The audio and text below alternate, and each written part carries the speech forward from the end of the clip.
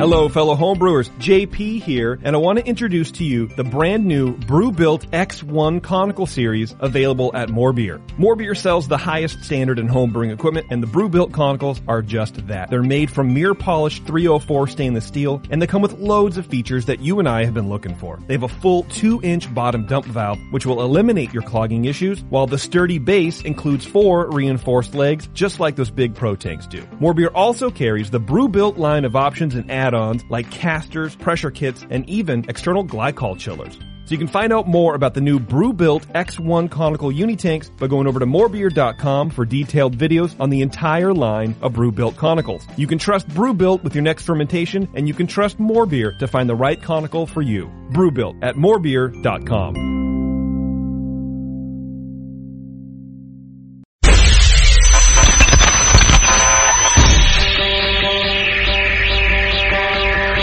Home brewers, craft brewers, beer lovers, beer drinkers.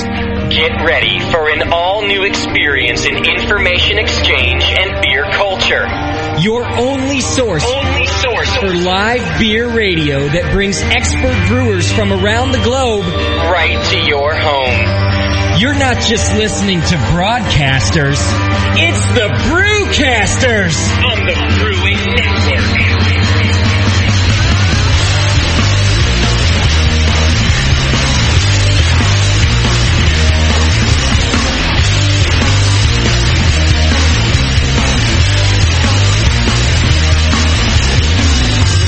Oh man, welcome to the Sunday show, everybody. Little bit of a late start. It's not really my fault. Pete took me out and got us drunk before the show, and however it goes today, I'm blaming it on Pete. We've really had a great day so far. I was kind of thinking that most of the great part of the show might have happened already. We're going to have to try to recreate everything now that we're here in the studio. It was like the pre-interview. We did a whole pre-interview with Pete. We've been hanging out all afternoon. We went to EJ Fair Brewery, and we went to Schooners in Antioch, and we absolutely had to get ourselves warmed up. And Pete Slosberg in the studio with us today, the artist formerly known as Pete's Wicked Ales, is I think what we could also call him. And he dragged us all over the neighborhood today. That sounds really bad. Yeah, I was cooking. I had to put a gun to Justin's head to make him go, though. Yeah, it was. And I was dragging us out of there, but we're here. I do apologize for the late start, but we got a great show lined up for you with the artist formerly known as Pete's Wicked, and we're going to talk all about Pete's Wicked Ales, one of the pioneering guys in craft beer, and I'm excited about it. I've heard a lot of good stories already, and we're going to get those out for you. If you want to ask Pete questions yourself, as always, 888-401-BEER is our number. You can Skype us at the Brewing Network, and you can also join, you have 2 chat moderators today. You can join JP in the chat room right now. He's going to be helping you out. And a little bit later on, we decided that there was too many mash paddles in the mash tun last week, so we brought a female in to help you in the chat room. We've got Stephanie going to help out in the chat room with JP. What would that be, like a spray ball? Yeah, that's like throwing some sort of a gasket or something. Okay, thank you. To the mash tun, right? Yeah, thank you. I didn't have that analogy ready. I only had my first analogy ready, and then you challenged me. It sounds like it, but, we still love you anyway sometimes. So Stephanie will be helping you out in the chat room, too, and you can ask us all the questions you want there. It's really going to be an exciting show. There is no Dr. Scott with us today, though, unfortunately. And Pete, by the way, he was real upset that he didn't get to come meet you. He's our normal wacky co-host. So in his place, the great Sean O'Sullivan co-host. How you doing? No, I got to talk to Sean again? It's great to be here. It's been a long time. It has. It's been a little while. We've kept you out of the studio for a little while. Why is that, Justin? Well, we just felt that we had had our Sully fill, and then we realized how wrong we were. It wasn't like BO or anything like that, was it? No, well, just a little bit. Just a little. No, not at all. But Sully and also friends with Pete, we figure what better guy to help us get out all the nitty-gritty on that. So Sully's in here helping us out with that. What other announcements do I have for you? I announced the anniversary show last week. You did, and that was an exciting one. It was exciting. I don't know if you guys all heard that, but it's at the Bistro in Hayward. It's going to be Sunday, June 3rd, and I'm working on a lot of surprises. In fact, me and Sully were talking about a couple of them today. Good stuff. So hang in there over the coming weeks. We're going to be telling you something. I've got a little bit of a beer competition that's going to be happening. I'll give you details about that. Please do. I've got, I told you last week that Cold Hot Crash, the band that we all know and love here on the station, is going to be headlining the show, and I'm working on 2 other bands, and one of them I already know, but I'm not ready to tell you. Is it Coldplay? You got me. Oh, Sean, right out of the gate. Damn it. And now the surprise is gone. I'm going then. I'm going. Playing the anniversary party. The opposite way. As fast as I can. So, by the way, the chat room is already aflame, demanding pictures of the new host. The new chat room host. Is that right? Demanding me. That did not take them long at all. I don't actually know if there are any pictures of Stephanie floating around the web. Like, I don't even know if you could do a search and find. She's pretty top secret. Just take a picture of the Daniela blow-up doll there in the corner, and that's everybody. Just look at that. Yeah, that's our consistent chat moderator there. So I don't know. Maybe we could. I don't think we could get any pictures up of Stephanie, and I think that's a violation of her privacy. I agree. It's a violation of her privates. You don't want to do that. I think that's all the announcements I have today. Other than the fact that we had some great barley wine out at Schooners, award-winning barley wine. Even I think they won not only at the GABF but at. It was so funny because Craig, the brewer out there, along with Sean Burns, the owner, he was talking. And he was reeling off all the awards they won for this thing, and I was just, yeah, right, that sounds, yeah. Can I get some more of the O2? Yeah. I mean, your lips are moving, but my glass is empty. Yeah, enough of the award talk. Start pouring, buddy. Yeah, you're right. No, it's another funny story is that that was the first time I've ever been out there, and they've been open for almost 6 years, and Sean Burns and I were kind of going down similar paths, trying to open up our own place, and I opened mine, and he would come in and sit there and kind of like try to take it in because he was going through the same hoops and hurdles that I was going through. Yeah. And I feel ashamed that it took Pete, which is great, to bring me out there. Right, you've never been. Ashamed, even. Sean's just, he's that kind of guy. He's just a shameful kind of guy. Yeah. Well, and this is the other thing, and this might spur on some questions for you folks at home if you want to ask later in the show. I didn't realize, first of all, I knew that Pete is a rock star, but he's not just a brewing rock star. He's kind of a ladies' man. Like, ooh, really? There were these 18-year-old girls coming up 23, please. You are killing me. And they're coming up and they're going and they're like, I mean, me and Chad are sitting there. We're not ugly guys necessarily. Well, and I guess if you sit next to each other, it's hard to pick one out. So man, they're like elbowing us in the chin to get out of the way, and they're like, "Hey, we just wanted to talk to Pete." And then they're gushing like, "Pete, I just want you to know, man, I've loved your beer. I just wanted the O2 barley wine. The heck with them." He didn't care. It was funny, and then the cameras came out. And yeah, the man's a rock star. He's all around. Man. JP, if you want to start to, maybe you can catch some crumbs. Start hanging out with Pete. Yeah, well, I'll tell you, I wouldn't do that. I wouldn't be able to catch crumbs when I'm laying on my couch watching the Sharks game this afternoon. But that's all right. That's your fault. Well, it was a good time, and it's definitely interesting to see when you hang out with these quote-unquote beer celebrities. It's a lot of fun. Yeah, we're getting people in the chat reminiscing about how they got their first drunk on Pete's Wicked. On Pete's, yeah. I think we're going to get a lot of that tonight. I think I was probably one of those people. Yeah. Off the record. Yeah. Well, at least like your first, good beer drunk was probably on Pete's Wicked. So exciting stuff, and that's what we're going to talk about today, and I'm looking forward to it. Pete's been a very gracious guy. He drove all the way out here from Wisconsin or something. It was a 3-day drive to get here. It was amazing. He wanted to do a phone-in. Sully wouldn't let him, so he drove out from wherever. He bribed me with a growler of his double IPA, and it worked. It's really easy. You give a man beer, you get him drunk, and he'll do anything. He'll do whatever. Oh, is that women? I forget. I mean, or JP. Both. Wait. What's the right answer? All right, it's time for everybody's favorite part of the show. Not that they've told me that, I just decided. Yeah. It's feedback. Oh my God! You've got mail. Kick ass. I had a correction come in this week. Uh-oh. Correction emails are good because we get off on tangents on a lot of our topics, and Sure. we're in the middle of this competition series that we're doing. We did competition part 1 last week, and by the way, Pete's entered his beers in some competitions before. We can Really? ask him some questions later. Nice. His homebrews, I mean, not just the Pete's Wicked. And then we're doing part 2 next week. We're going to be doing lots of judging. So and by the way, a lot of people have been sending their beer to me. I appreciate that. If you want to send beer, you got to get it here by the show next Sunday. Just send me an email and I'll give you the address. And Can I have beer sent to me too? Isn't All you got to do is start an internet radio station. You're going to find, Pete, that while you started your company to become a successful person, I started mine just to drink free beer. That's successful. What are you getting at, Justin? Yeah. So send me an email, and we're going to have, I think, did you talk to Pratt? Is he coming in next week? I have not, but I know he will. Okay. I'll call him tomorrow. I think we might end up having 3 BJCP certified judges in here, plus Dr. Scott doing some official judging. So we got that going on. But a little correction, and he wanted to expound. The great John Palmer. Ooh. Yeah.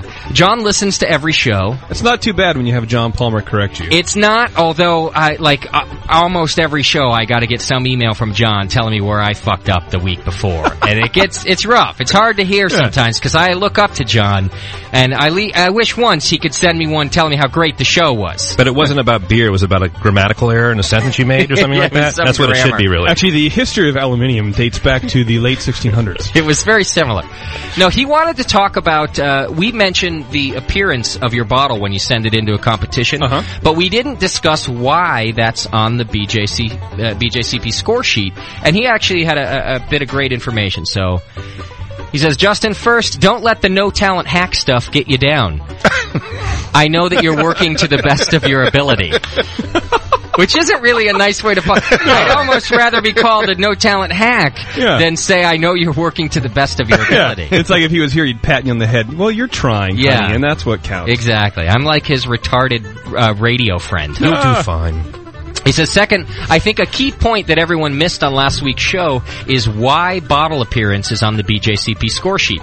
It's so that you can make allowances for effects of either bottle conditioning or counter-pressure filling. For example, the steward brings the bottle to the table unopened. You pick up the bottle and check for a yeast layer and fill level. If there is a yeast layer, you note it on the score sheet that it's bottle conditioned. Now let's say that when the beer is poured, it's hazy. So now you can allow for that and say, okay, it was bottle conditioned, so you can allow for a little bit of haze. And he goes on about that a little bit. He says, next, let's say that the fill level was too low, which would be more than 1.5 inches of headspace, and there was no yeast layer. That bottle was probably counter-pressure filled, or maybe even just filled from the Cobra tap. So he says, if I taste a little oxidation in the beer, then I know the oxidation probably came from the filling method and large headspace, and I can tell the brewer that in the comments. So he makes some great points here. It's really all about feedback in these cases, and then he's able to say, you didn't fill it right, and you're getting a little oxidation there. Right. He says, likewise, carbonation level. I always make sure that we don't open a beer until it's ready to be judged, and I assess carbonation level right after pouring visually. He says, does it seem to have the right carbonation level for the style? If it does not, and it is bottle conditioned, then there's a priming error. If it was not bottle conditioned and low for style, then it was a filling error, and I can make appropriate comments. So, overall, he's just saying it's important because he wants to be able to give people the appropriate feedback when he's filling out the scoring sheet. And I think that's pretty great. good, yeah.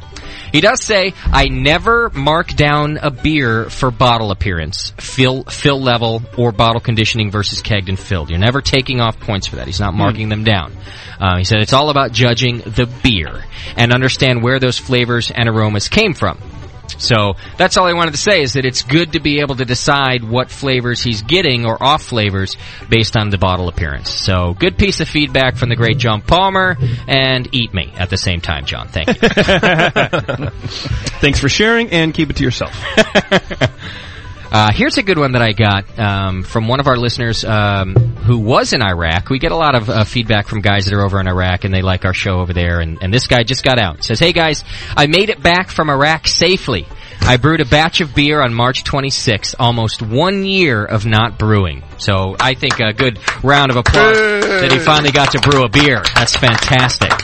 And he says, I didn't... He survived. What do you mean? I was just thinking it's not going well over there. Yeah, it's true. And he says, I didn't screw up anything like Justin usually does. So that's good, too. Anyway, I start 30 days of much-needed vacation on April 1st. He starts it today. And he's rented a car for 2 weeks, and he's going to drive around Japan looking for microbrew. And he wants any suggestions. He says he's done a Google search, but that didn't provide too much useful information. Maybe some of the TBN listeners might be able to make some suggestions. He's going to start his trip in Hiroshima and head towards Tokyo. He's heard about a place called Harbor Brewery in Tokyo. He says he's going to give that a try. And any information would be greatly appreciated. Thanks for everything the Brewcasters do. I truly believe that you fuckers help me maintain my sanity while deployed in Iraq. There's actually... it's good. Semper Fi from Mark. There's a guy over there, Brian Harrell, who's an American who lives in Japan, and he puts out an email newsletter about events and beers in Japan. So he maybe wants to do a Google search for it's like BRYANHARRELL. He's also Brian the correspondent for the Celebrator beer magazine out of Hayward, California. So if you contact the Celebrator, you should be able to get in touch with Brian. There you go, Brian Harrell or Celebrator. That's a good. So he does a whole newsletter about Japanese beer. He'll send an email out about what's going on over there. So it's a good source. And you listeners out there, if you've got some tips too, why don't you go ahead and maybe we can start it in the Beer Radio thread of the forum, and we can help this guy out. And I'll send him an email back to check our forum, and we'll give him some tips of where to find beer in Japan. So I think that's cool. The guy got out of there. He's going straight for the beer. Good man. There's probably going to be some prostitutes involved somewhere along the way. You can be hopefully. Sure. Hey, Justin, love the BN. You guys are awesome. I just got an account on Verb.com at the request of some friends and joined a few groups. I searched around and found that there's no Brewing Network group, so I started one. He added the BN logo and hopes I don't mind, etc., etc. So I guess we now, if you go to Verb.com, you know, there's all these internet, communities going on. Yeah. I don't do any of them, but there's like you got that whole MySpace thing happening. Everyone's like, you need a MySpace page, and I just think the thing's ridiculous. You say that like you're 80 years old. What's this MySpace thing? It's just... Hello? You have a MySpace page, don't you? Well, yeah. Oh, hey, you and I should be friends. How do you think I started dating Stephanie? From MySpace. So people start these groups on these things, which I think is great. Yes. In fact, someone posted a different group on our forum, and I couldn't figure out even how to use it. This is how retarded I am with these groups. Did you have your old woolen button-up sweater on, too? I did, and lucky I could figure out how to use that. Yeah. Dial phone. Do they still have the internet? So go to Verb.com and you can search for Brewing Network and find a group there based around the Brewing Network. I don't mind if you guys do that. He was kind of sending me the heads up in case it bothered me, but I think it's great. I think you guys should be starting beer communities all over the place. Unless they get too big, and then you send a cease and desist letter and you sue them. Yeah. Don't scare me with all the groups on the internet. It's almost time for the show. All of these things could happen. That was Mayo Sullivan. You want a nice... That was me? I don't know. Okay. You want a nice email, Sully? I like nice emails. It's not about you. Let me write one then. It says, Justin, I started listening to the Brewing Network about 3 months ago, and in that time I've been primarily listening to the Sunday show. I started at the beginning, and just last week caught up to real time. That's a lot of listening he's been doing in 3 months. I've listened to the show in my car, on a train, and recently on a series of east-west-east coast flights, where I imagine the people on the flight had no idea why I was happy and amused, even when the flight was delayed and we were sitting on the tarmac. That's cool stuff, Sully. I like keeping people smiling when everyone... I've been traveling a lot lately, and I've been listening to the show as well. And do we keep you smiling? I smile sometimes. That's occasionally, when you hear your own voice. Especially when I'm stuck on the tarmac. I've completely enjoyed the show and love the mix of a warm group of friends and the extended group of solid experts of practical information and geeky science. I just started brewing, and your show has helped me really move from novice to someone who thinks they know more than they do in a short time. The important thing is that I and my friends are drinking my own homebrew on tap, and it's really decent and improving. It says, even though I've never called into the show and don't know personally of your inner circle of friends, I was still sad when I finally caught up on the podcast and was ready to start listening live, and then learned that Daniela decided to move back to Germany. She passed away. She's dead to us. No, only to Doc. Oddly, although this is irrelevant to my life in comparison, I found after listening to so many hours of the show, I was caught up in both your attempt to make a living out of the Brewing Network, your personal relationships, and the fun and casual vibe of the show. And then he goes on, he gets a little more personal there. I'm not going to read all that. But he said a lot of nice stuff, and it's good to hear that people, we do this thing because it is kind of a family, and it's your show, not ours. So we're glad that you feel a part of it. And everyone's still feeling the aftermath of Daniela heading back to the fatherland. Sure. Yeah. It's kind of weird down there. This is the first time I've been here. She hasn't been here. It smells... Hello, Sean. How are you? Are you going to clean this place? Yes. It does smell a lot worse now that she's gone. I'll tell you that right Sorry. now. Pete, usually it smells good in here. So don't mind the BO. It smells like there's a dog in here. And there's not. That's just me. By the way. You have someone on the phone, but I don't have your thing up. I got to turn my thing on. Yeah. I'm going to do that. All right, let me just take the phone. Caller, you're on the air. What's happening? Hey, how you doing? We're doing great. Who are we talking to? Hey, this is Matt from Idaho. Hey, Matt. Hey, I had a Bruin question for you guys. Okay. Baseball season's coming up. It's starting today. Yeah. And I'm brewing some beers that I want some really, really low gravity, kind of low hopped beers that I can drink a ton of. And if they go into extra innings, maybe drink a few more. Yeah, I hear what you're saying. Yeah, but I don't want to brew any light beers. I mean, in the past I've brewed like Scottish 60s and Kolsch's, but I'm kind of hoping maybe you guys had some more ideas for like lower gravity beers. Don't have a ton of hops, but still have some flavor to them. Bitter. Belgian Wit. Great summertime beer. So refreshing, a little tart, very thirst quenching. Agreed. Yeah, that's an excellent one to do. I think that an English bitter is known to one that you can sit at the pub and drink all afternoon, although it's not as light as the Belgian Wit, like Pete says. We brew a beer at the 2-1-A right now, brand new beer called Bitter American, and it's a 3.6 ABV, like a light IPA basically, and so it's got a lot of hop flavor, hop aroma, and a little bit of body to it, and it's great. It's awesome.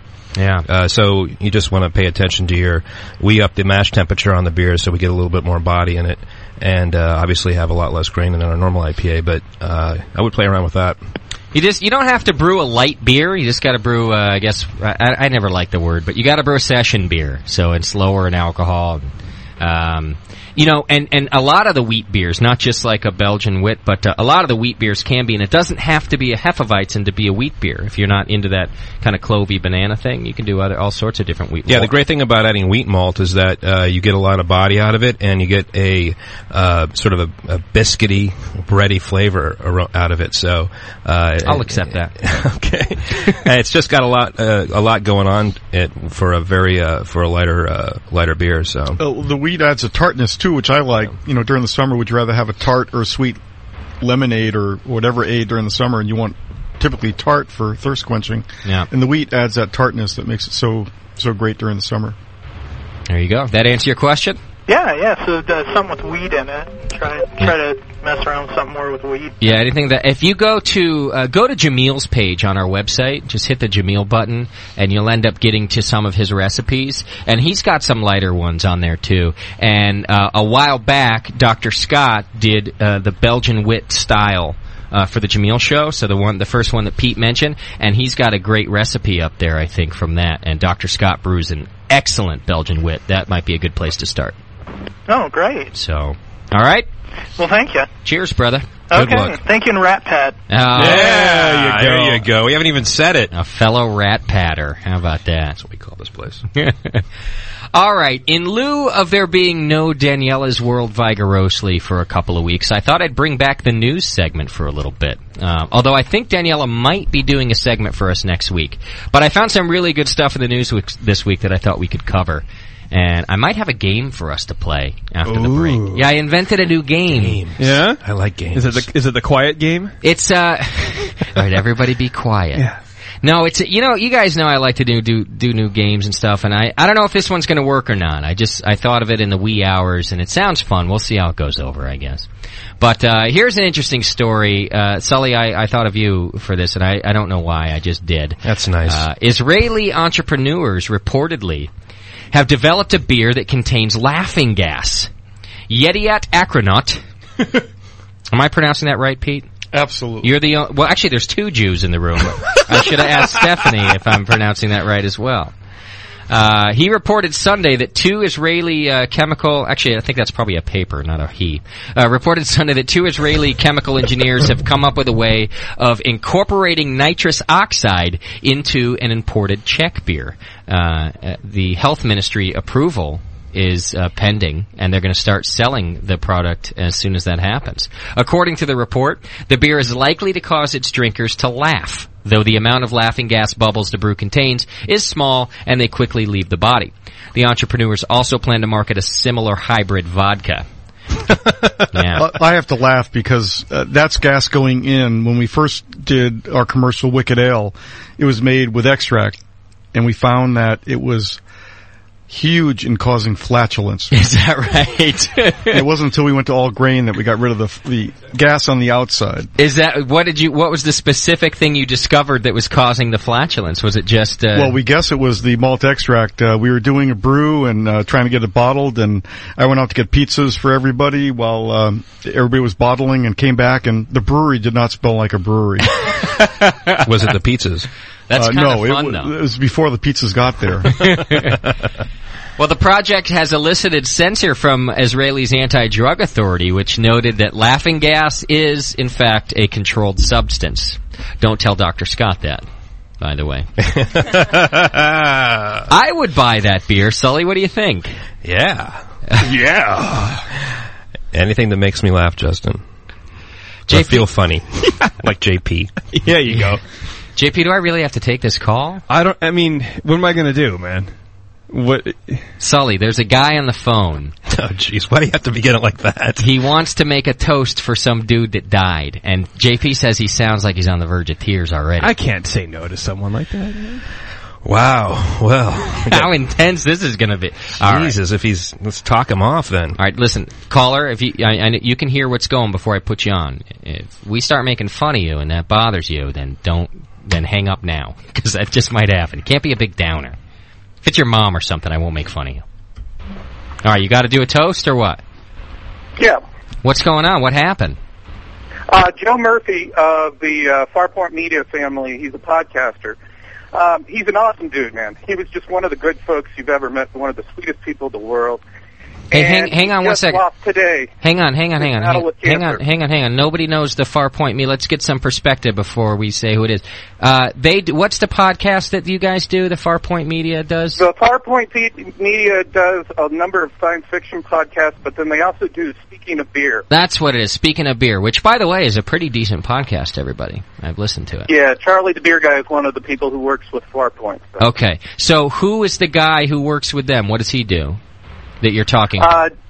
Joe Murphy was one of the regulars. He was one of the major people who was on like 3 or 4 of their shows. Okay. And he was just a great guy, and he died of cancer today at 2 o'clock, actually. And so that's terrible. I just wanted to do a shout-out and a toast. Hey, that's fair enough. I'm glad you called to do that, actually. We'll all do a toast here in the studio. Everybody's got a beer to Mr. Murphy. That's I'm sorry to hear that. Cheers, everybody. And wow. And for more information about it, you can find out at joemurphymemorialfund.org, one word.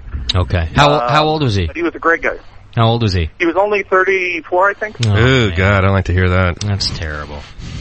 I'm sorry to hear that, actually. Bad. My condolences go to everybody who knew him and the family, too. I'm real sorry to hear that. Thanks for giving us... Rat Pad, exactly. Give us the website once more. Joe Murphy Memorial Fund, all one word, .org. Okay, fair enough. Thanks, brother. Thank you. Cheers. Where was he calling from? I don't know. I'm not sure. I just found that Speaking of Beer podcast the other day, too. It's all right. Guy does a good job. And I saw that it was part of that media group.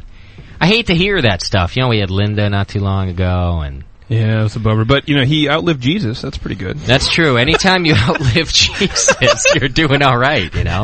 JP, thanks for putting it in perspective. Yeah. That's why I hang out with JP. I feel okay now. Yeah, every time I start to get down, JP's like, hey, well, you know, you're not crippled. Yet. Yeah, at least I haven't hit you in the face, right? Yeah, things like that. Hey, I didn't kick you in the nuts yet today. That's like how JP handles his girlfriends. What are those?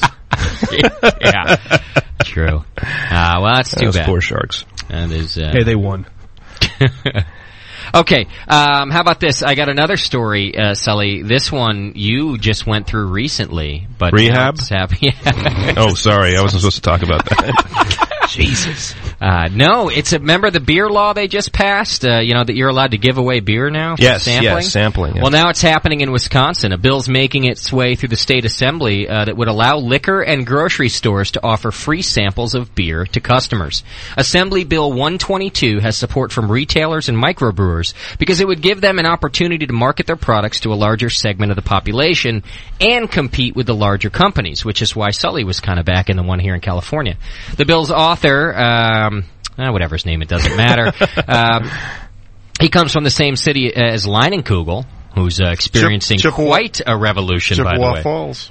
Like, Leinenkugel's been around for years, but now they're really, that whole retro thing's kind of kicking ass for them. Them and Pabst, they're really seeing a growth spurt out of that. Some law enforcement... Cans are coming back. Now, the same... 21st Amendment, it's at 563 2nd Street. 2 blocks from AT&T Park. Some law enforcement officials and alcohol abuse prevention folks fear it's bad public policy. Same thing that went on here, too. It's the crap that goes on with the neo-prohibitionists. People thinking that they're just like... It doesn't mean you're allowed to give away the whole tank that you just brewed. It's, it's like, heaven forbid their kids would see a beer ad, too. But this is interesting. I have an opinion about that. Wisconsin has the highest rate of binge drinkers in the country. Let's toast to that right now. Very rapidly and in quick succession. And central Wisconsin is above the state average, so they're even higher. There are a lot of places in our community for people to get a drink, said Portage County District Attorney. People with alcohol issues can't stop at one or two. One of the ways they deal with their problem is to avoid situations where they will be tempted. A grocery store should be a safe place. So I guess he's concerned that people are they need bread, they're a recovering alcoholic, and some dude is in the bread aisle handing out free beer. No, come on, just try it. No, I really can't. I gotta go to the eggs. I gotta get eggs. You'll like this. This will be the best beer you've ever had. I don't know. I'm recovering. I gotta think of it from that perspective. I do wonder if I was a recovering... I mean, there's something about free beer that, whether you're an alcoholic or not, it's pretty irresistible. Yeah. And there's a problem with that? So, an interesting point there. Let's see. The bill passed unanimously out of the Senate Affairs Committee earlier this month and will be scheduled soon for a full floor vote. It's already legal to give free samples of wine at grocery and liquor stores in Wisconsin. Now, here is the heart of the bill, everybody, and this is the part that the brewers in California focused on, too.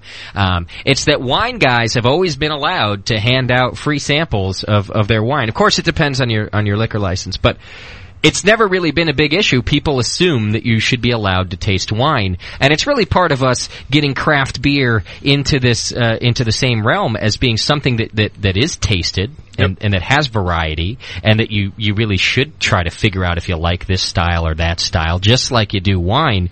That the beer guys finally said, wait a second, why can we not give tastes of our beer if the wine guys can do it with their wine? And the liquor guys, that's the irony of it. I mean, here you are, you're able to go out and sample people on hard liquor. I mean, why has beer not been part of that? So it's nice to have it kind of turning the tide there.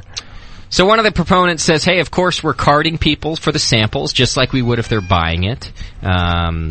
Some people are hesitant to spend money on a beer that they haven't tried before, he said, and this would give them a chance to sample our product before they purchase it. It's really all the same things that the wine people would advocate of why they should be able to let people come taste their wine. So. Yeah, there is some, the craft brewers actually had a concern that it was a bill in California that was sponsored by AB. It was pushed through by AB. Yeah. And we were all worried that they're going to go out and give free beer and kind of push us out of the marketplace in a lot of ways, because we wouldn't be able to compete with them at that level because we're small craft brewers. Yeah. And so there were some restrictions that were put on it because the bill was going to pass anyway. So the California small brewers really got behind it and kind of lobbied to have it restricted, so they can't hand you a beer. They have to pour it into a cup. They can only do 8 ounces a day. It's like there's all these things that are behind it. You can also do it only so many times per year, yes, so it's not like you can show up every Friday at the local bar and start handing out bud. You know, it's a very restricted thing, and because I think that's fine. All of us, been to college for the most part, and I think that I'd be down there. Of course. It's free beer. In a second. I mean, that's what I'm saying. I don't care if you're a connoisseur or not. I mean, free beer says something to the heart. Like, it speaks to you right here. And it draws you out of your hole. Even JP would leave the Sharks game on his couch for free beer. Maybe not that much. Yeah. He just looked at you like, are you crazy talk, man? I'd sit up straight. All right, we're going to take a quick break. Did you want to chime in before I take a break? Yeah, just go ahead. With this tasting, one of the things we found with beer is that we're trying to promote craft beer as great full-flavored beer compared to the industrial stuff. But we're also trying to say beer can work with whole different areas of food. And one of the nice things is if you can taste beer in a grocery store, you can team with vendors from other categories, cheeses or tomato sauce or you name it. And you can highlight not only how good the beer is, but how well it can team with other food groups. And it's a great way to promote, it's not just wine and food anymore, but beer can work with all sorts of food groups. Yeah, it's true. And a lot, and you know, we're all immersed in the beer community, and you listeners also, so you all know that. But not everybody knows that. And this is great for the average person maybe going to the grocery store or somebody else who doesn't know that. And you're absolutely right. You know, they may be a chocolate fan, and you could turn them into a beer fan real quick just by pairing those two things together. So, an excellent point. All right, we're here with the artist formerly known as Pete's Wicked Ales, and he's going to help us talk all about craft brew history here in a little while. Call us 888-401-BEER or join us in the chat room. We'll be right back. You're listening to the Brewcasters on the Brewing Network.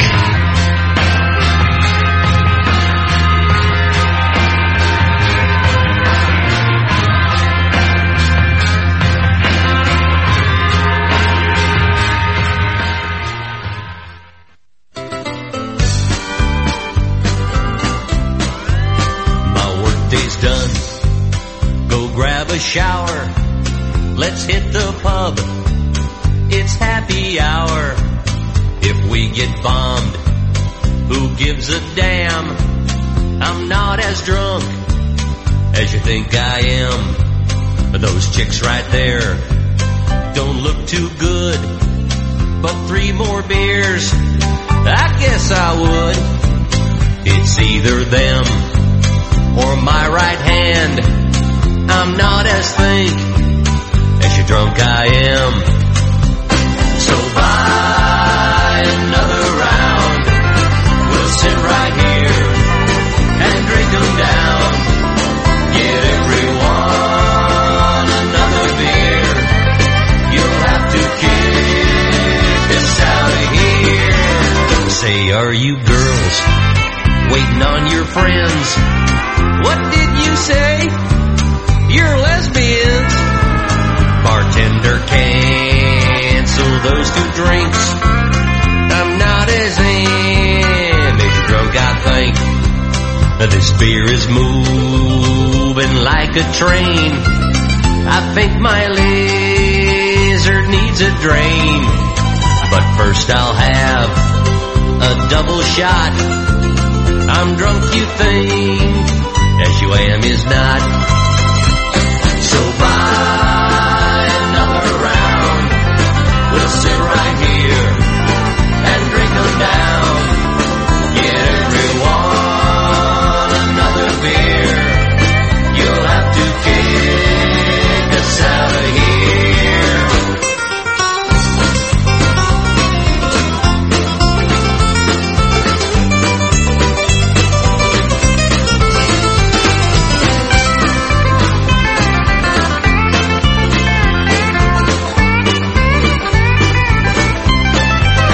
This bathroom's nice as it can be. It's got 4 walls.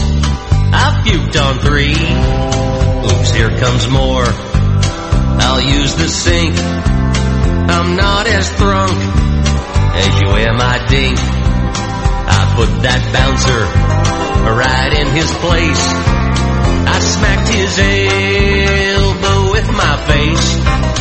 He's lucky that it's closing time. Drunk am is not as you think you I'm. So buy another round. We'll sit right here and drink them down. Get everyone another beer. You'll have to kick us out of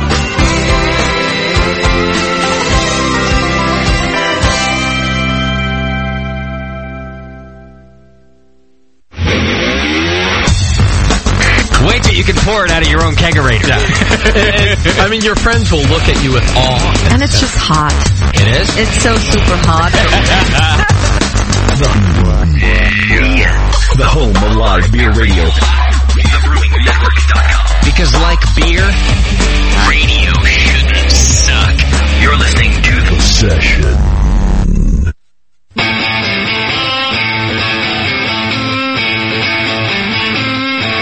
You're listening to The Brewing Network. Because like beer, radio shouldn't suck.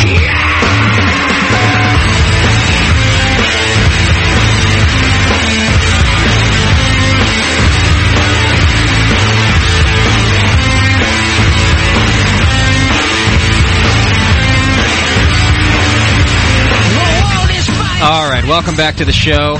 We're here with Pete Slosberg, the founder of Pete's Wicked Ales, and we're going to be talking to him in just a couple of minutes all about how he started that company. I know you all know of it. It was probably the first decent beer you had, especially if you were a college kid around the time it was coming out.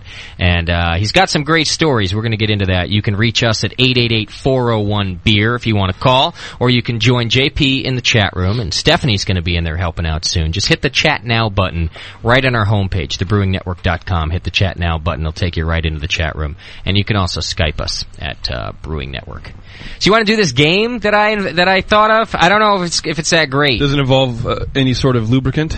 No. Oh, then okay. No, forget just, it. Then you're out. A social lubricant. I'm gonna need I want a caller. 888-401-BEER. Somebody call in. I need a caller contestant to play it. The game that I invented is called Spam or Not.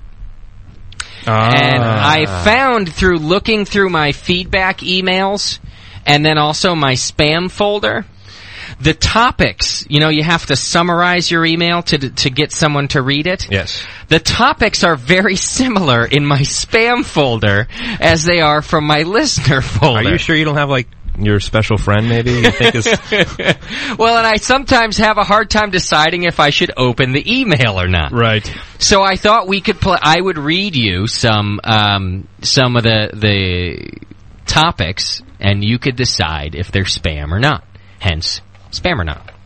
I'm game. Yeah. You think we should try? I don't know if it's going to be as funny as it was in my head in the middle of the night when I thought of it, but it sounded to me like a good game and just an easy way to get a quick bit of entertainment into the show. 888-401-BEER. I think we got a caller right now. Caller, you're on the air.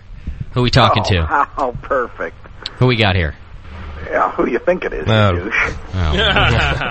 How is it? Mom, what are you doing? How is it that people don't know they got to pick up the phone really quick if they want to defeat Bub to the Dude, I didn't even get up. I had to get up, run across the house to get the phone. I mean, there was plenty of time. I would have liked to see that though. Bub's in his underwear. He gets up. He sprints across the house, lumbering. I could picture. I just saw Borat last night. Good. It's like the Borat's producer when he's running down the hallway. Yeah, that's like what that. Bub That's what I looks picture like. Bub as. All right, you want to play? I do not sprint anywhere. You want to play Spam or Not with us? Sure. What the hell? All right. Here's what we'll do. I'm trying to. Shouldn't we give it to someone who doesn't call all the time? Yeah. Well, if you ever got anybody other than me to call, then maybe that would be okay. Yeah, maybe I should hang up on Bub and see if someone else will call. I'm going to hang up on you, Bub. That's cool. 888-401-BEER. I do kind of want a new listener to play. It's easy. All you got to do is answer whether it's spam or not. I'll start with Pete.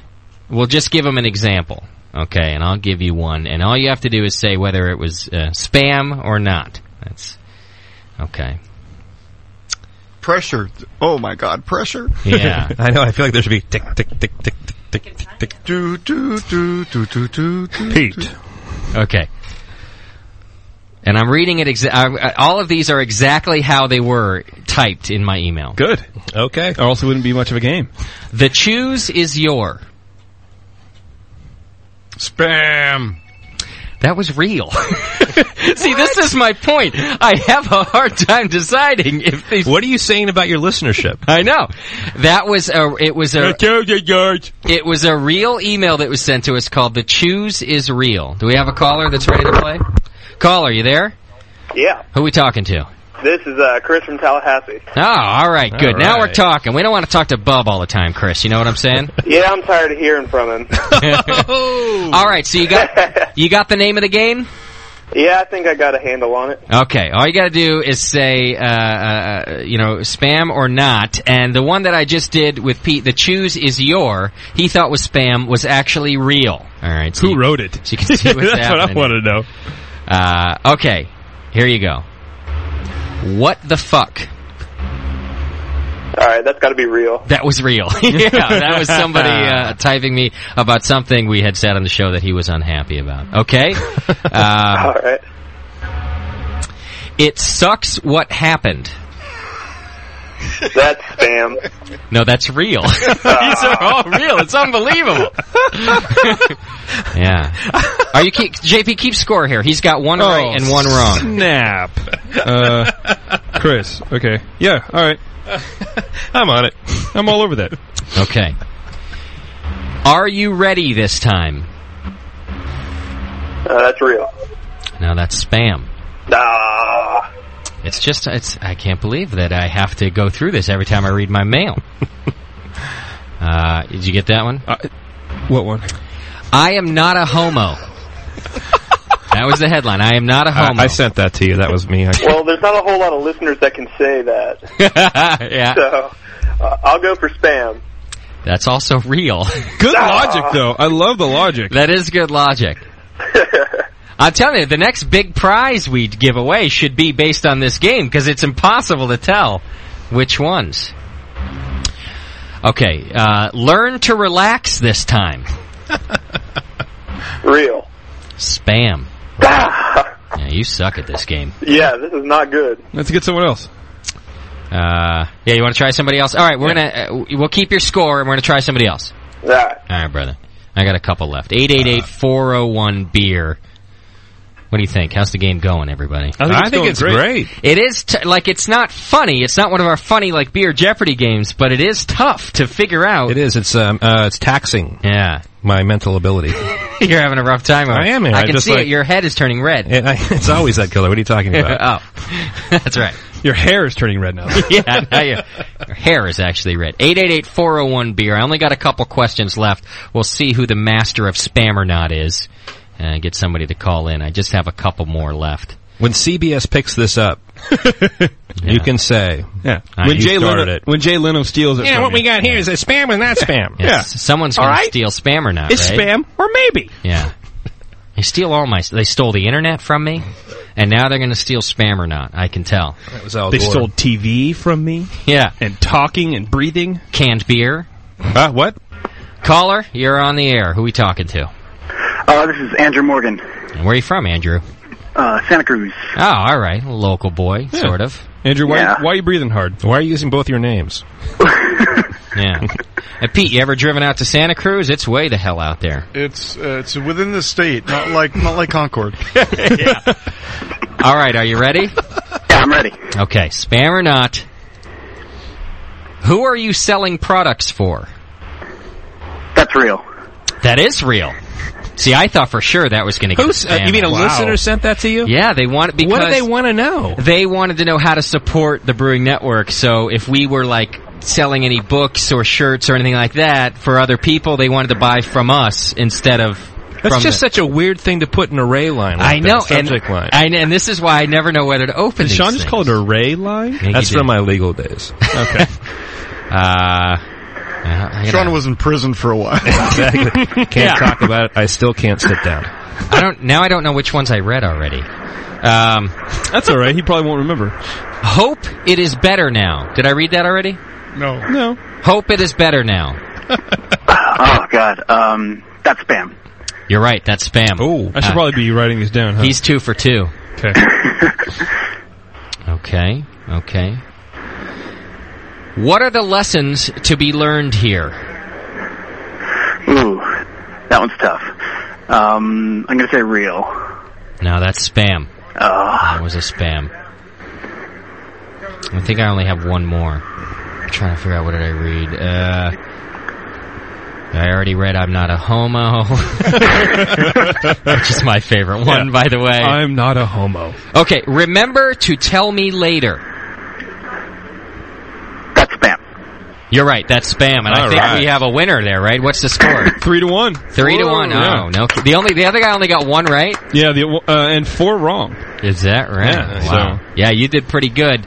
I don't know, are we going to send him something, JP? You know, I have a bunch of swag from Hop Union and White Labs that I haven't necessarily brought over here yet to give away. So, all right, yeah, we'll give him something like that. You want some swag? Yeah. Send me an email that you won the Spam or Not game, and I'll don't do a weird topic title though. Okay, it'll be straightforward. Yeah, and then we'll get you a gift. Did I win? Oh, awesome. Cheers, brother. Thanks for playing. Cheers. Bye. Right, man. I want what you have. My favorite one that comes all the time is what happened last night. Yeah, and I'm like, I don't know. Yeah. Nothing. But you hit reply, and that way it won't actually open it, so if it's a virus or anything. What happens when you hit reply? Then it comes in the body of the reply, but if in case there's a virus in it, it doesn't launch a virus. You must have that's a good way to know. You have a PC, right? Yeah. Okay. Why, you can't do that on a Mac? No, you can't. You can't get. You don't have to worry about it. You don't even get spam on a Mac. You don't have to worry about it. No, you can't hit reply. Is what actually, you know what I'm doing right now? There's a buddy of mine that works at Apple, and I heard about this program that you can test Apple products if you use them and you talk about them. Yeah. So I'm going to be doing that every once in a while because I'm trying to get free Apple products. So you have to come in here and talk about your Apple. So I'll be doing it on the CBS show and also KFOG. So that's Apple, located at 589 2nd Street, Cupertino. Long as Sully gets his free stuff, I guess everybody's happy. All right, let's start talking to Pete, huh? Enough dicking around for today. I thought we'd give you some entertainment. Yeah, the guy's sitting here like... He's falling asleep. Is this a show? Thing is... Let me know when we're on. Yeah. I did give you fair warning, P. I said if you're going to drive, you should probably come later. Not until 6 or so, because we dick around for a good hour. But we're going to talk to Pete Slosberg, formerly of Pete's Wicked Ales, and he is the Pete, the guy that invented the whole thing. And I got a lot of questions for you, but I want to start from the beginning with you, because I really want to know the history, and I think people are interested. I was telling you a little bit before the show, Pete, that there's a whole thread going on in our forum right now. People talking about their jobs, and you got some guys in there who say, man, do I love my job, and you got other guys who hate it, and they talk about the amount of time that they spend there versus their free time. And I think that an entrepreneur like yourself is fascinating because you worked for a number of years, for other companies before you decided to take the plunge. So let's get into that. What did you do before you ever got into the beer thing? Well, my degree I got my degree from Columbia's Engineering School in New York City in space mechanics and propulsion. Is that right? He's a rocket scientist. So I like to say it doesn't take a rocket scientist to make beer or chocolate, but it doesn't hurt. Yeah, absolutely. But after I got my degree, I couldn't decide what I wanted to do when I grew up, so I went back to graduate school and got an MBA. Okay. And even then, I couldn't decide what I wanted to do when I grew up. But all during this 6-year period, all at Columbia in New York City, the drinking age was 18 back then, and I did not drink alcohol. Nothing at all. I hated it. Matter of fact, for my bar mitzvah, I cried to my parents, don't let me have a Friday night ceremony because I have to drink wine. I don't want to do that. Really? Yeah, I disliked it completely. What was the reason? Was it the taste, or you had some social? Well, don't forget, the wine they serve at bar mitzvahs, Manischewitz is... Yeah, right. It's true. But I even in high school, my friends would try beer, and I would hate it. Tried wine, hated it. Just never liked it, okay. Just never liked it. And in college, I never liked it. And then I met my wife. Okay. And she drove me to drink, and I thank her every day. Yeah.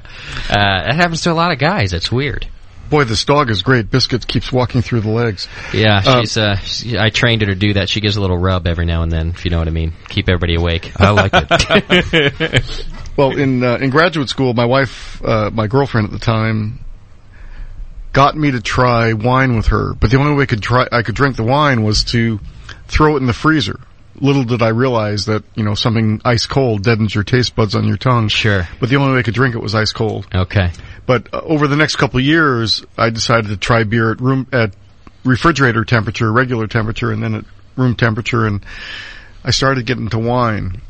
I got a job in upstate New York, in Rochester, New York, with a big company, and there were a lot of interesting wineries in upstate New York. Okay. One called Bully Hill. Walter Taylor, the grandson of the Taylor Company, was making very interesting wines, and got more and more into wine. Then ultimately, a friend of mine had us to dinner, and he poured a wine that was spectacular. Okay. Best wine I ever had. So I asked him who made it, and he said, I did. Ah. And I said, what are you talking about? He said, come to my cellar, showed me the equipment. And I thought, damn, I thought you had to have a winery to make wine. I didn't know you could make it at home. Yeah. So I told my wife, this would be great to try to make wine at home, but our apartment was so tiny, we didn't have the room. So I told her, if we ever got more room, let's try to make wine. Came to the Bay Area in '79. Okay. And looked in Yellow Pages and found an interesting place called Wine and the People, which turns out to be a mecca for microbrewing on the West Coast.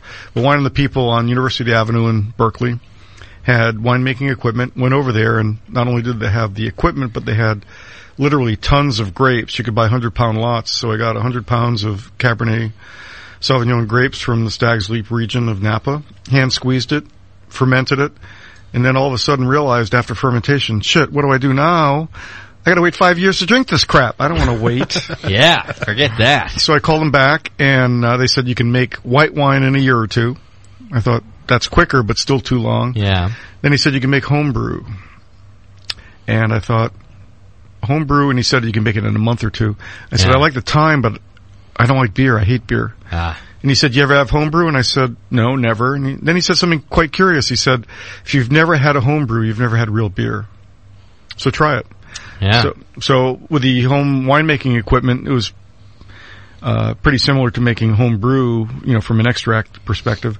So I tried my home brew, and that first home brew was just so extraordinary. In hindsight, it was probably crap. But yeah. but then it was so different. But it was so much better than any commercial beer I had. I wondered, wow, this is pretty cool. Yeah. So I made more and more home brews, and I kept wondering, why the hell do I like this home brew and not the commercial stuff? And after, 4 or 5, 6 months, I realized there was a flavor in homebrew that was getting my attention, and I couldn't identify it. And all of a sudden, I realized my favorite candy as a kid was a malt ball. And when I could taste in the beer the inside of a malt ball, I thought, this is fucking... Can I say that? Yeah, you're fine with that. Yeah. This is great. Yeah. So, and then I did a little more research and found out the reason I didn't like the big mass-produced beers was they minimized the malt by adding rice and corn, and you couldn't taste the malt. Yeah. So, I got into home brewing the hard way through wine. And I got into alcohol through my wife, and I love to say she drove me to drink, and I thank her every day. But she just was a big wine person, and she wasn't a big drinker, but she liked to drink now and then, and I wanted to drink with her. Of course. So, how old were you when you then started drinking? I was 29 when I drank beer and enjoyed it for the first time. Okay. So I started late in life, but I'm making up for lost time. Yeah. Sean, you want to pour me another beer? Yeah, you did. You've done great today, by the way. But then I got so into it that I worked at a Silicon Valley company that had beer bus every Friday, and they were into beer, so I formed a homebrew club at the company. It was a company called Rolm, ROLM, big hit in the early days of Silicon Valley. And we called ourselves the Worry Warts. Very nice. Boom. Yes, I like it. Try the veal. It's all night long. But then decided to make the move in the mid-'80s. Okay. So, I'm wondering if you went through 29 years not really drinking, and you don't have to answer this question per se, but I'm wondering if you were any fun like before that. Like, did you ever get laid? Did you have a good time? Did you have friends? What did you do before you got into that whole thing? Well, we can talk about part of it. Okay, fair enough. but at least for fun, going to school in New York City, you can't beat going to school in New York City. There's just so much going on. New York City, great. And you don't have to drink alcohol. You don't, because there's enough to do there. It's like, the city that never sleeps and all that. Somebody, and we'll segue just a little bit here, since we're talking about you actually starting drinking. Someone has already asked if you've ever drank so much that you threw up. Good question. Yeah. The answer is, because I am drinking late to life, maybe it's by body chemistry, but I am a cheap drunk. Uh-huh. And it doesn't take a lot for me to lose it. And, there are two instances that come to mind right away. One is going to the Belgian dinner at the Toronado in San Francisco, which is going on today as we speak. Went there a couple of years ago and made it through the whole dinner, the drive home, and when I got to the driveway, not even to the door, but when I got to the driveway, I had asked my wife for dinner. Yeah. That was it right there. And then once in Belgium, I think I had at least 11 beers that were 9% alcohol or more. For some reason, that kept me up all night. And why was that? I believe it. I'm not a pro like Sean. He practices every day. So folks want to know how long you were a homebrewer for, though, because you started then shortly after you found that you liked homebrew. Yeah, the whole thing about being an entrepreneur was kind of a struggle too. I started homebrewing in '79. Okay. And then one of my best friends kept bugging me in 1985, so 6 years later or so. He said, let's start our own company, and at that point, the Silicon Valley company I worked for was purchased by IBM, so I was part of Big Blue, and I actually liked my job. And the thought of leaving Big Blue was so foreign to me. Yeah. Why would I want to start a company?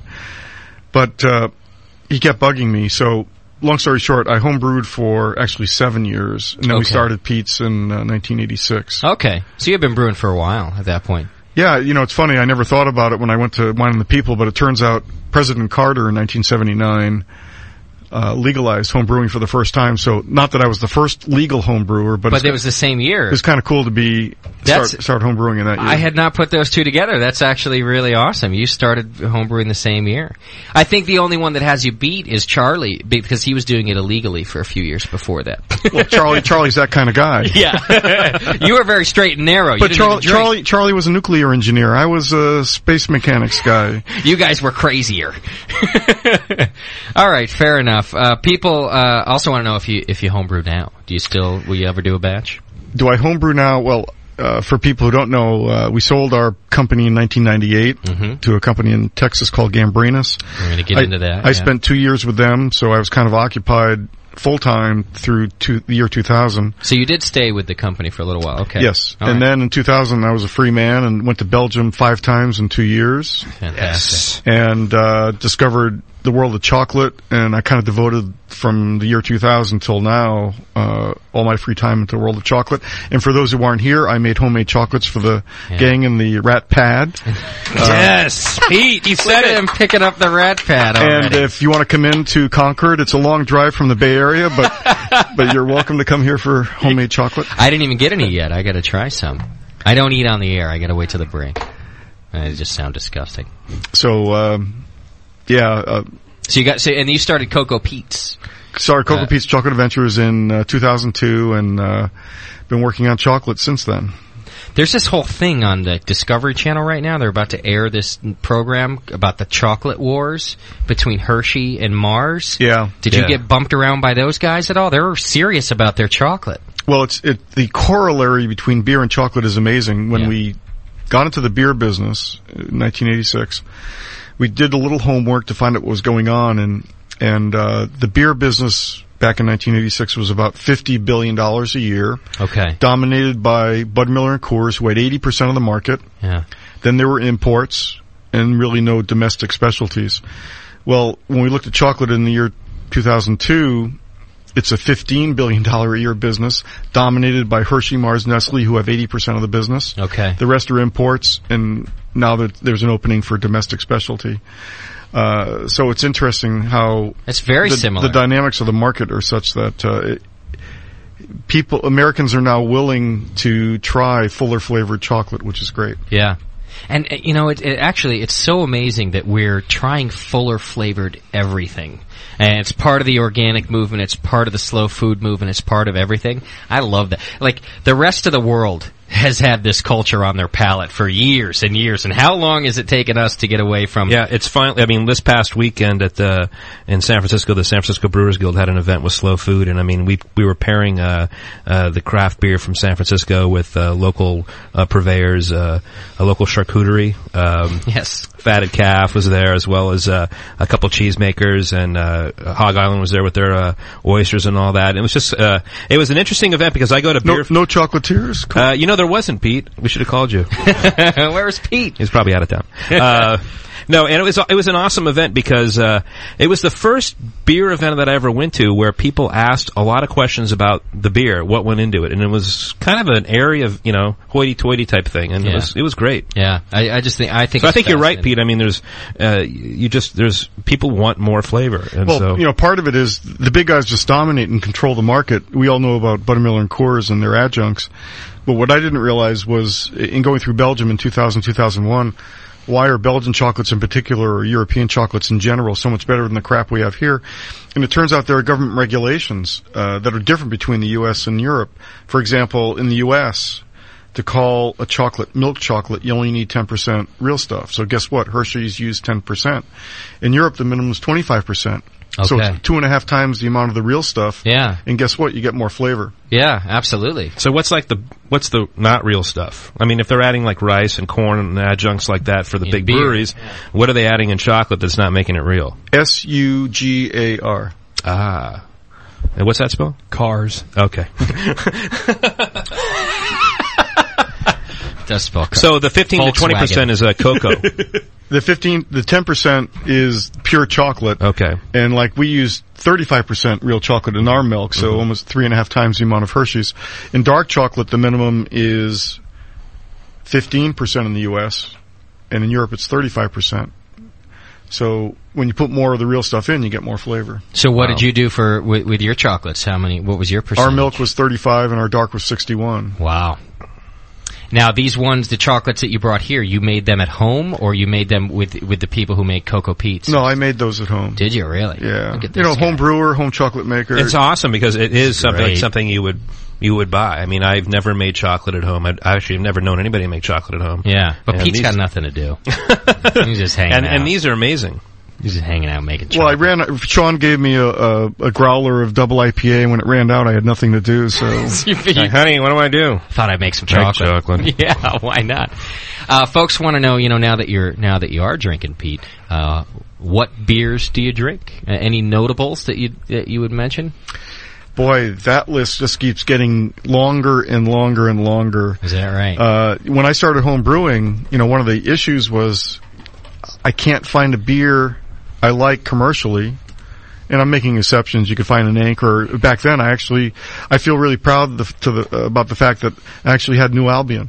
Okay. I was a purchaser of New Albion. Ah, great. And I remember going to Safeway and getting New Albion and trying the beer at home and thinking, this beer is so good. Yeah. But there's something wrong with it. There are floaters in it.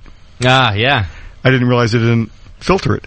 So I went back to Safeway and I said, I need my money back because there's something wrong with this beer. Yeah. They didn't know what to say. How great is beer education now that we know that stuff? We're like, floaters, sweet. Right. So in any case, I'm not a big drinker still, but what I like is flavorful, strong beer. Okay. And best example would be Sean's Strong Beer Month in February at the 21st Amendment. Mm-hmm. He had a beer that was a copy. He stole the intellectual property thief from a Belgian brewer. He called it a double triple, kind of taking the best of a double IPA with a Belgian triple. Okay. And it is a fabulous beer. But I love strong beer and sipping beer like wine. Yeah. Get a nice Belgian glass, sniff the beer, sip it, and then get drunk a couple hours later. Yeah, absolutely. Well, that was the thing today with Pete, too, is that he wouldn't come to the studio unless we brought him to Schooners to try their award-winning barley wine. Yeah. So it does go with your big beer sipper theme, although we forced you to down it because we had to leave. So you didn't get to sip. Kicking and screaming, man. Yeah, we have to get back to the show, and then Craig opens up a 2002 bottle, and it was just like, all right, we got to go now. We're like, what are you talking about? I know, how could we leave? But that was kind of cool that they opened a bottle of 2002 barley wine, which they got the award from the Toronado Barley Wine Festival, and I was a judge in the finals that year. I was going to ask you about that. It was kind of great to taste it again, and it has improved. Is that right? Yeah. Yeah, see, good aging on the barley wines if it's a good quality beer. And it was interesting, too. He had another beer that didn't age so well, and he didn't even want us to try that. So it just all depends on the beer. You do a lot of judging, though. If people ask you to come out and do some tasting, you'll do that for If them. I'm available, I do a lot of traveling, but if I'm here, I love getting involved with competitions. And yeah. Kind of a beer guy. All right, I want to take a quick break, and then I want to talk about Pete's specifically with you. We got a little background here. I want to talk about you. You read the book. Job. Pete's been kicking my ass all day because he's got a book. And I didn't even know he had a book till like a week ago. I was doing some searching. I did a little prep for Pete. Yeah. And I found that he had a book, and I didn't read the book. Pete's angry with me. I didn't read Pete, you got to put pictures in it if you want. If he's going to look at it true. or even understand it, like colors, bright colors, and pictures, and maybe sounds if you can do it. Yeah, any comics in your book? It is in Braille too, so you could big feel font. But wasn't it like a bestseller at like some elementary school or something? It was a kindergarten, actually. It was, yeah. No, it did very well for you. You had it. What's it called? Beer for Pete's Sake. It's pretty clever. Even I knew that. Yeah. Did you really? No, but I want to make myself look better than you. And right me now. look like a douche. Come on, guys. Is it on Amazon? Can people get it? Yes, it's on Amazon. You can even get it on eBay used. Is that right? I might have to do that. No, you got to get it new. Pete doesn't get any money for used books. Come on. I'm upset you didn't bring me a signed copy, Pete. Next time. I love the fact you next time I'm driving to Nevada, I'll stop off and drop it off. It's right over the hill there. Exactly. We'll be in Vegas any minute now. Pete thought he was on his way to Tijuana. He walked in here and asked where the donkey was. Yeah. I said, Pete, what a letdown. Come on, it's just a radio show, buddy. It's a dog. We're going to take a really quick break. We're here with Pete Slosberg of Pete's Wicked Ales and Cocoa Pete's also. We're going to hear all about how he started those companies and how he got rid of them, too, because I think that's fun. Hang in there. We'll be right back. You're listening to the Brewcasters. Brewcasters on the Brewing Network.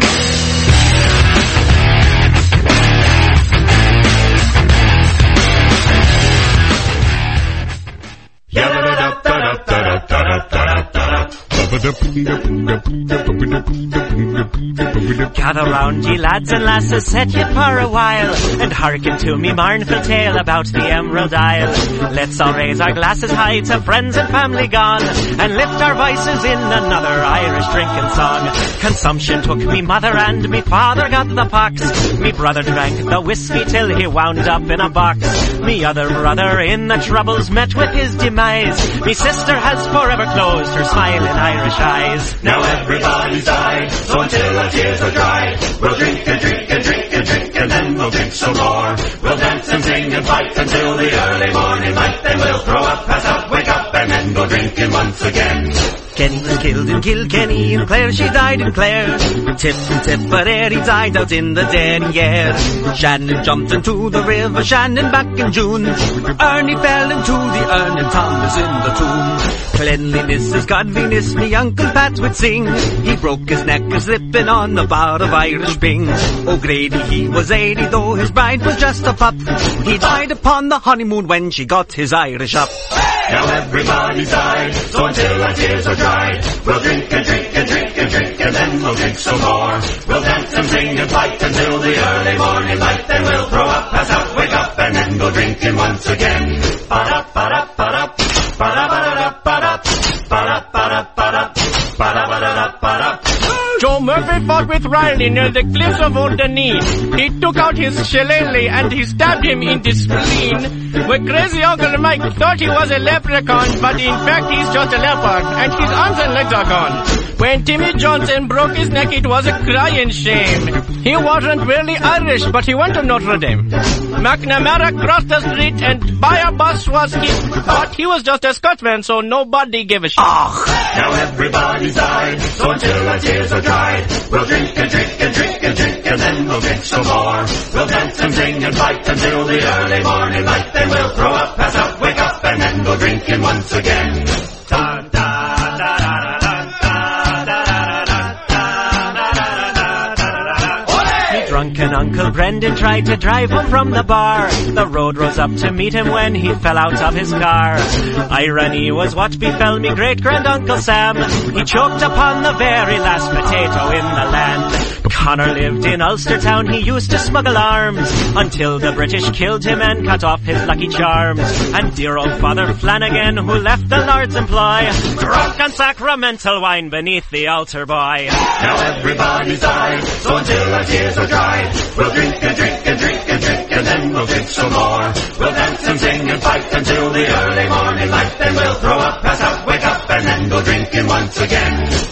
Someday soon I'll leave this world of pain and toil and sin. The Lord will take me by the hand to join all of me kin. Me only wish is when the Saviour comes for me and you,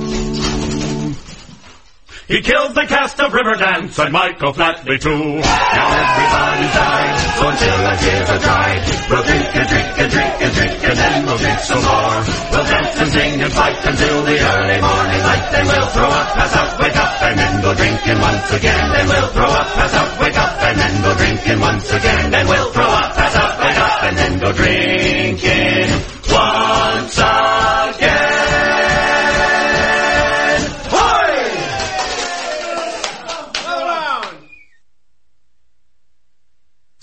This is www.thebrewingnetwork.com. Sit down next to it, grab yourself a paper towel, and watch those yeast have sex. You're listening to the Brewing Network. The Brewing Network, saving your life. One beer at a time.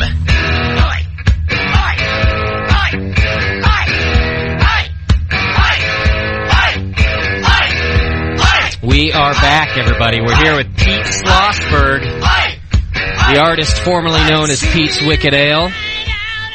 I have a feeling that as the night goes on, I'm going to be doing Slosberg quite a bit as I announce the name. Slosberg? Yeah, had a lot of beer. We brought home a couple growlers from Schooners and bought a 6-pack of EJ Fair to drink. Who knows what's going to happen today? But in the meantime, chocolates are making me high right now. The chocolate does get you high. I'm high right now. Strong. Yeah. Puppies. What was that? Puppies. Thank you. 888-401-BEER is the number. Please feel free to call and ask any questions you want, or you can join JP in the chat room right there, and he'll pass your questions along to me like he's been doing all night. And I do have a bunch in front of me, Pete, so we'll have to get through to these. I want to talk about Pete's Wicked specifically, and you mentioned you started it all. In 87, you were getting started 86. in 86. Okay, that's when you were even kind of talking about it and planning it and everything in 86, and then we started talking in 85, and that story's kind of interesting in that I liked my job at IBM, and the thought of starting a company was so foreign to me that why would I want to do it? Yeah. But my friend kept bugging me, and we both have a sense of humor, and I thought it was great. He worked in Menlo Park. I worked in Santa Clara, two towns in Silicon Valley, and we picked a midpoint to meet to talk, and I just thought it was so great. We met at the Jew and the Gentile Deli, which I thought was great for a Jew and a Gentile to meet at the Jew and the Gentile. Yeah. But I told my friend, let's talk about the company, not the product. Yeah. And if it makes sense to do a company, then we'll go beyond that. So we met 3 or 4 times, and it was interesting. After talking it through, we came up with 3 key objectives for whatever a company that we were considering starting. Okay. And the 3 were, these are all easy to say, but it's hard to execute on. The first was, whatever we did, product or service, and who knew what it was going to be, we said it had to be world-class, gold medal winning, top shelf. It had to be something we were really going to be proud of, not some common commodity. And that's a great goal, but again, how do you do that? Number 2 was we wanted to get in the ground floor of a new industry or a new segment of an industry. We wanted to get in where there was potential for the segment or the industry to go up, and we could ride the wave up. As opposed to competing with... As opposed to getting into a segment where there are 200 competitors already and the segment isn't growing, why get into that kind of problem from day one? Okay. And third, but certainly not least, was we told ourselves we would treat the product or service with reverence, but everything else with irreverence. If we're going to do it, let's have fun with this sucker. Beautiful. Let's not take ourselves seriously whatsoever. Yeah. So once we got those 3, I thought to myself, IBM was fun. I had a good job. I was traveling around the world. But if we could make a gold medal winning product or service, get in the ground floor of a new segment that would grow and have some fun with it, screw it. Let's try it. Okay. And I like to think that my partner and I were smart guys, but there's no discounting of the fact that there is luck. You gotta have luck. Okay. And I'd much rather be lucky than smart. So would I. And it turns out my partner Mark Bronder, great guy, still a good friend, he's never had alcohol to this day. So it's kind of cool that the 2 founders of Pete's Brewing Company, one doesn't drink at all to this day, and one didn't drink till they were 29. Now, when you say he's never had alcohol, he's not even sipped it, he's not tried it, he didn't decide he didn't like it, he just never had it. He decided from a lifestyle perspective he'd never drink it. Really? And he went to Belgium with me on a trip, And two things happened. One, he loved smelling the Belgian beers. Okay. And the other was, if you're going to be in Belgium, you want Mark for a designated driver. Yeah, that's great. And it made traveling around Belgium so much easier. I'll invite him next time I go. But while we came up with the concept of what the objectives would be for the company as a whole, I got some ribbons at a Cal State competition, homebrew competition in Sacramento. Okay. So he said, "What the hell is a homebrew competition like?" So I described it to him. And he said, it kind of triggered his thought process, and he said, "Aren't there small breweries like Anchor?" And I said, "Yeah." And then up in Chico, there's Sierra Nevada. Again, this is 1985. Okay. And in my travels with IBM, I had been to Seattle and got exposed to Red Hook, and been to Boston and saw Sam Adams, and even in New York. Who recalls Newman's Amber Ale from Albany, New York? That was one of the first micros. Is that right? Yeah. I don't recall. I don't think I've ever heard of that. Long since gone, I assume? Long since gone. Okay. But I told him, yeah, these small companies are popping up, and he said, "Do people like this stuff?" And my reaction was, if you can find it, because it was very hard for the micros to get distribution. Yeah.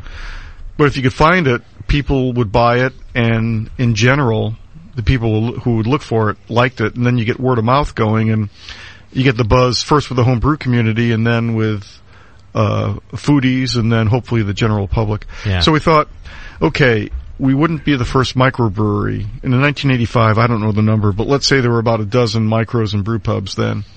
We thought if what was happening in the Bay Area, Seattle, and Boston had potential nationally, this could be our ground floor opportunity for growth. Yeah. Now the beer business was flat, no growth, but we weren't competing against Bud Miller and Coors. We wanted to develop a full-flavored beer. Well, back then, a full-flavored beer. It's quite different today. Sure. So we thought, let's get in, and if we were to hop in, no pun intended. Very nice. Yeah, I got that. But do it with a sense of humor. But do it with a sense of humor. Like there was nothing wrong with Anchor beers or Sierra beers or Red Hook or Sam, but everybody was taking themselves seriously. We thought we could differentiate ourselves by making a good beer, but have fun with it. Yeah. And then we thought, okay, if we make a beer, what do we call it? And we liked what Ben and Jerry had done, two real guys behind an ice cream company. Mm-hmm. We're on the peninsula, south of San Francisco, and Debbie Fields started Mrs. Fields Cookies from Palo Alto, our area. Real person behind the product. So we thought we'd call it Pete and Mark's Brewing Company or Mark and Pete's Brewing Company. Yeah. Then at the last minute when we had to do the trademark stuff, Mark said, "Look, I don't drink. Pete, you're the brewer. Let's just call it Pete's." So I said, twist my arm. Sure. And I think he's regretted that to this day. Why does he regret that? Well, he's a single guy, and at a lot of beer festivals, and even at the brew pubs today, you saw the women come up. I saw that. And I'm married, happily married, and Mark isn't, and he was a little frustrated that... And he doesn't get that. He doesn't get that, yeah. So does he kind of say, like, hey, over here, I also helped with I'm the partner. I'm co-founder, but didn't work with the ladies. If your name's not on the bottle, big boy, we don't want to talk to you. Yeah. But then we thought, besides personalizing it and having a real name and a real person, we had to have a name that would get people's attention, show that we had a sense of humor, little attitude.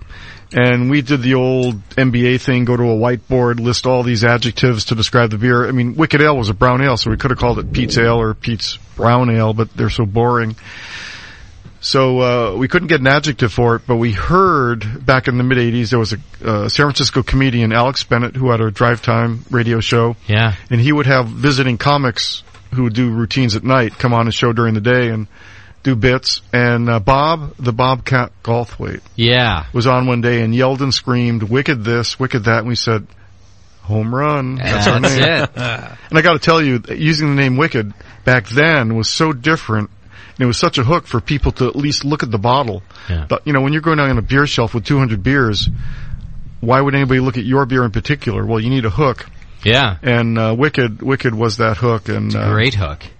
So you, now, and I'm going to say this is kind of backwards, but only based on the status quo, because what you've told me right here actually sounds the way it should be done. You had the idea, the structure of the business, exactly what you wanted out of a company before you had a product, and even a name of the product before you had a product, so that you knew you could, you really could sell this stuff before you ever had even the beer. And we knew that. Okay, what's the beer business? Well, the beer business, on one hand, is brewing a great beer. Yeah. But that's not the business. Okay. A lot of people think if you brew it, they will come. Well, guess what? They don't. Okay. The beer business is a 3-tier system where a brewer has to sell it to a distributor who has to sell it to a retailer and ultimately to the consumer. So without knowing anything about the beer business, we knew that we had to go through a wholesaler. And why would a wholesaler give a startup any mind share? Yeah. Why would they put any support behind it? Because whatever they sold of our beer wouldn't pay their rent. It would be Bud Miller or Coors or some import. So part of our strategizing up front, even before we had the first beer, was to say, when we had some money, and we didn't have any money in the beginning, we were joking in the car. I asked Sean how much money it took to start 21st Amendment, and he said $10 million or something. some ridiculous number. Yeah. And it turned out we started... Twice bankrupt. We started Pete's for $15,000. We got $15,000. Yeah. Now that didn't take us very far, but it got us 200 cases of bottled beer that we got into a bunch of stores on the peninsula and got feedback from people, from wholesalers, from retailers, and from consumers, and that gave us the confidence to raise more money and go out and do more. But even before we did all that, we kind of structured our thinking around what we want to be when we grow up. And we had these long discussions at the Jew and the Gentile, and it was great. It is great.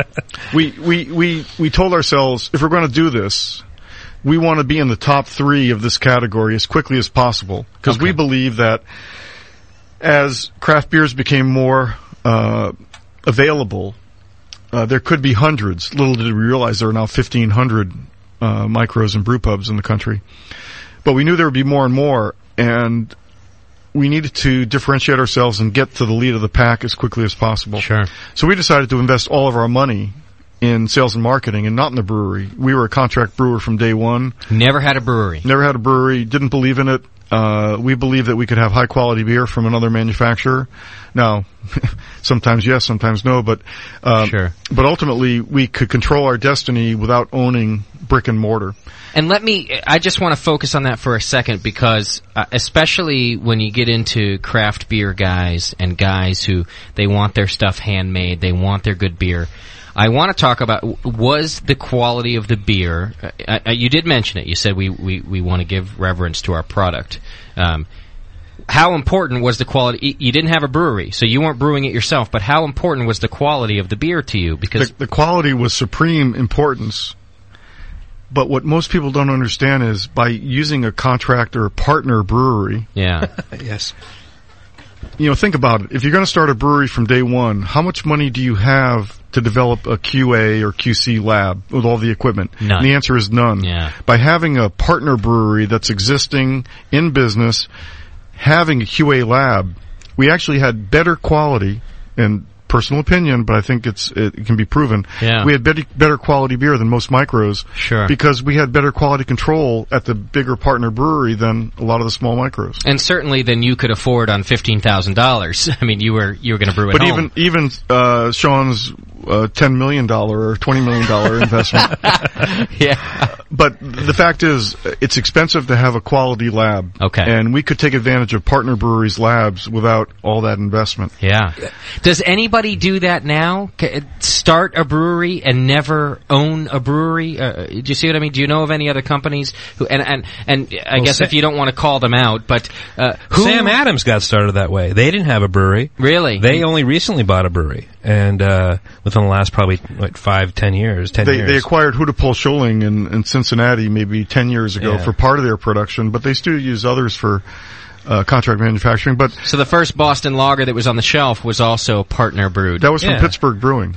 Yeah, because when you really look at it, I mean, it's so funny. Our little world, we think, if you don't own your kettles and you're not doing it right. But if you look at it from a standpoint of, there are these breweries out there, these tanks that are sitting there, and they're being underutilized. Yeah. Why not go in there? Why not find somebody that you can go in with, give them your recipe, brew with them? Sure. And you're essentially renting the equipment. Well, and did you do that? Did you brew with them? Yes. You did? Yes, I did. I went out there, and then ultimately we hired our own brewmaster, a Weinstefan trained guy. We wanted to control our destiny without owning, but we had our own people, our own operations people living at the brewery. Wasn't Dan Gordon, was it? No, it was Pat Couteau, who actually graduated before Dan, but Dan likes to say he was the first. Yeah. In fact, I think he says he's like the only or something. There was another Pat guy? Couteau graduated before Dan did. I killed them all. I'm calling Dan. Yeah. Call him right now. I'm called Hey, Dan, guess what? Dan, Pete says that you're lying. Dan's a good guy. He's Dan's a good great guy. And then You hang guys up are with kind him. of We love Dan. But beer is marketing. You got to market the company and yourself. Okay, so you had a Weinstefan brewer, though. Yeah, Brewing your ultimately. stuff. That's Yeah. great. I mean, I was just a home brewer. What you got to do as a small company is, with limited funding, is you can't do everything. Our brewing partners in the beginning were smaller companies, tend to be smaller, without all the processes in place. And we actually had some quality problems at one of our early manufacturing partners. But you got to make decisions very quickly, even if it costs money. And it was great. We had some sour beer out of one batch. I didn't know how to solve it as a home brewer. So what did I do? I called UC Davis. I called Michael Lewis up, and I said, you don't know me. I have a little company in the Bay Area. Can we work with you or your grad students to solve our quality problems? And Michael assigned Jean-Xavier Guinard, who now teaches out at UC Davis.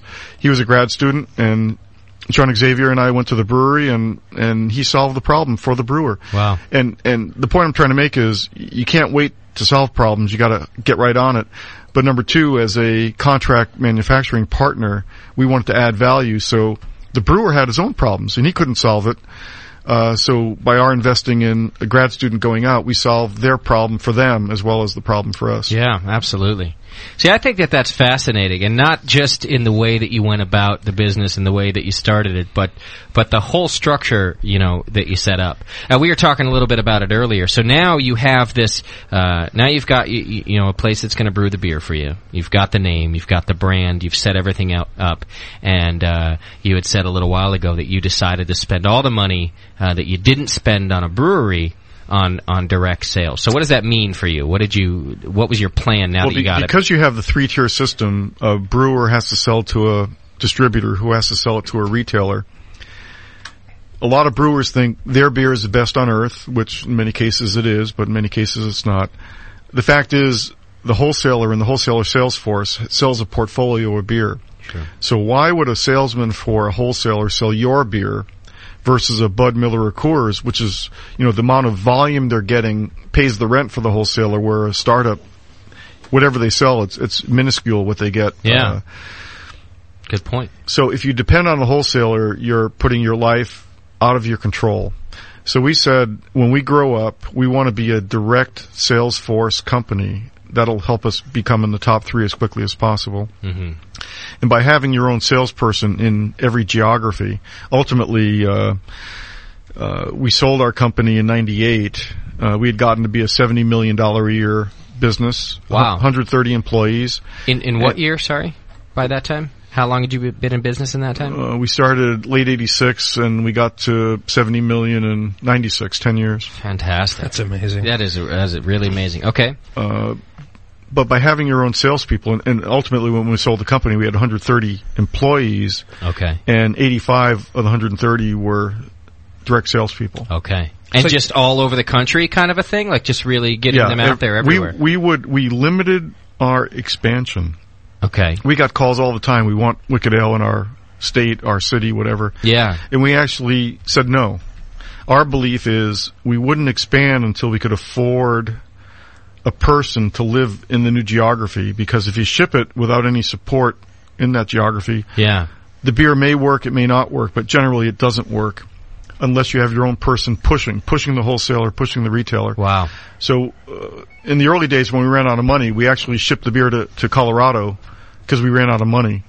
Even though we only started with $15,000 and we ran out of money 5 times. Weird.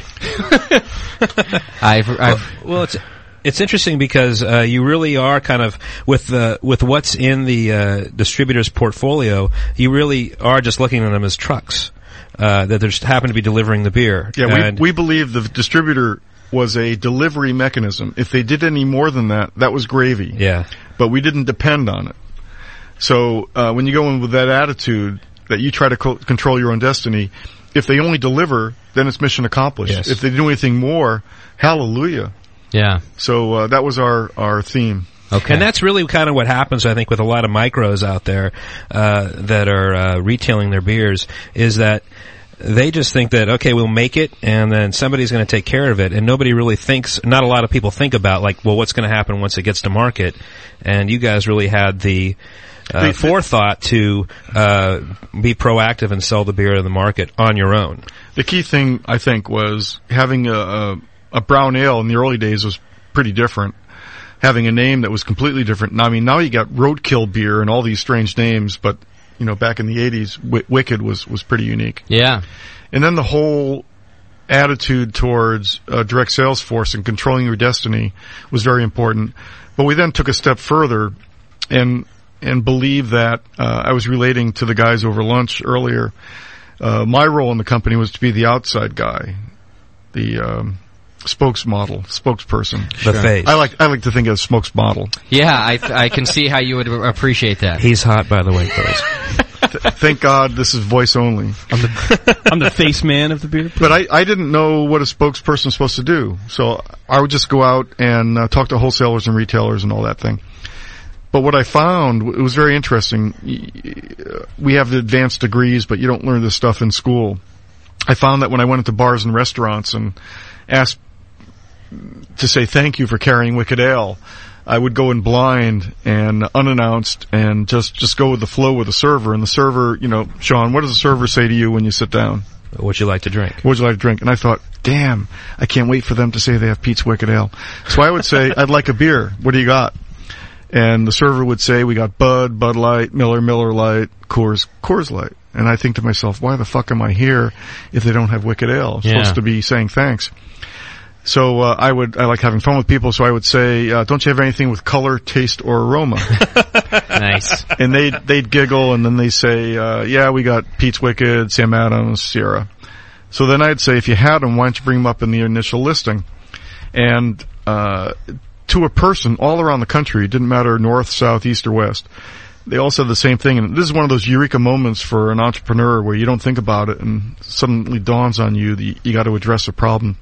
And the servers would say, look, we depend on tips. If we look stupid in front of you, we won't get a tip. If we said we had Pete's Wicked Ale and you said you never heard of it, we had no training to describe it. So we'd look stupid just saying we don't know how to describe Pete's Wicked Ale. So they wouldn't even mention it. So my thought was, God, we go through all these problems of starting a company, creating a product, getting a distributor, getting a retailer, and the ultimate salesperson, the server or bartender, won't mention it. There's something completely wrong. So as part of differentiating, I took it on as a challenge to figure out, is there a way to educate servers, bartenders, even consumers? How do you make a person beer knowledgeable about craft beer? Yeah. And when I talked to owners of restaurants and bars, they said, you can do it, we'd support it, but you have to do it in under 10 minutes because we're paying people.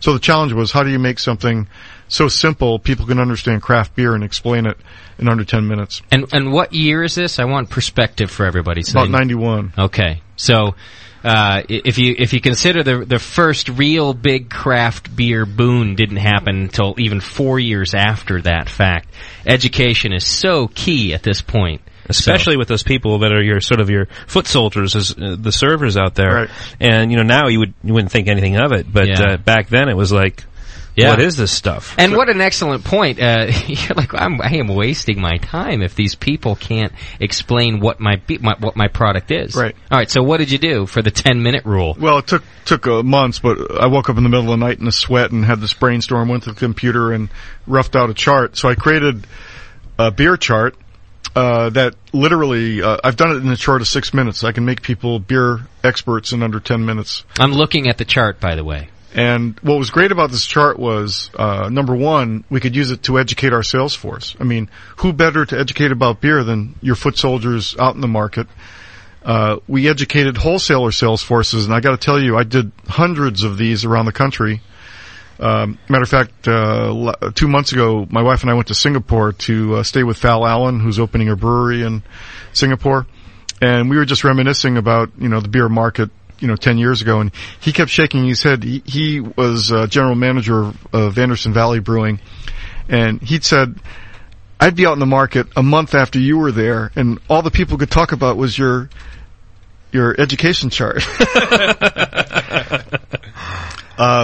But we educated our sales force, the wholesaler, the retailers, the servers, bartenders, and ultimately consumers. And what was great was it was a branded piece of point-of-sale material, and a lot of stores wouldn't put in companies' POS material, but because we represented every beer out there, or most beers out there, they put it up. And it was a great way to differentiate at all levels from an education perspective. And I got to tell you, a lot of our retailers, when you're trying to compete against other breweries, when we offered the education, that was a key differentiator. Oh, I bet. And we also customized the chart, where we put kind of major styles of beer on the chart, key beers that are out there in each of the individual styles, but we offered to retailers to customize it.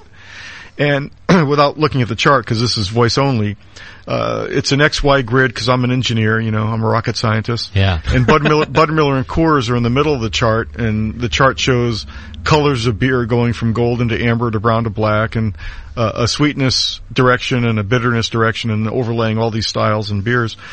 It's great. So for customers, we would customize the chart to the beers they sold, and the retailers were great. They said, yeah, we want to do this. We want to do a placemat so our customers can understand the beers we sell. Yeah. And the first one we did it for was a chain of restaurants in Minnesota. We customized the chart for them, laminated it, sent it out, and we never heard from them for, a month. So I called them up and I said, what's the deal? We spent a lot of time and money to support your project. What's going on? And they said, well, we liked what you did, but we're embarrassed. You know what happened? They had 40 beers, and all the beers were the Bud Miller Coors ilk right in the middle of the chart, and they were embarrassed to show the chart because they weren't offering their customers a wide variety of beer. Yeah. Yeah, there were different names on the beer, but they were all light lagers. So they felt like you've done this great piece of work, and we're not meeting up to the piece of work that you did. Right. Exactly. That's great. I'm looking at the chart now, and I'm thinking that even today, it is really a great, piece of work, so that people can help, further the explanation. Yeah, there are 2 or 3 chapters are. in my book on this. It's amazing. If anyone, only you read. Yeah. If I had gone down to JoJo's used bookstore and found it on the discounts table before the show, books on tape, dude.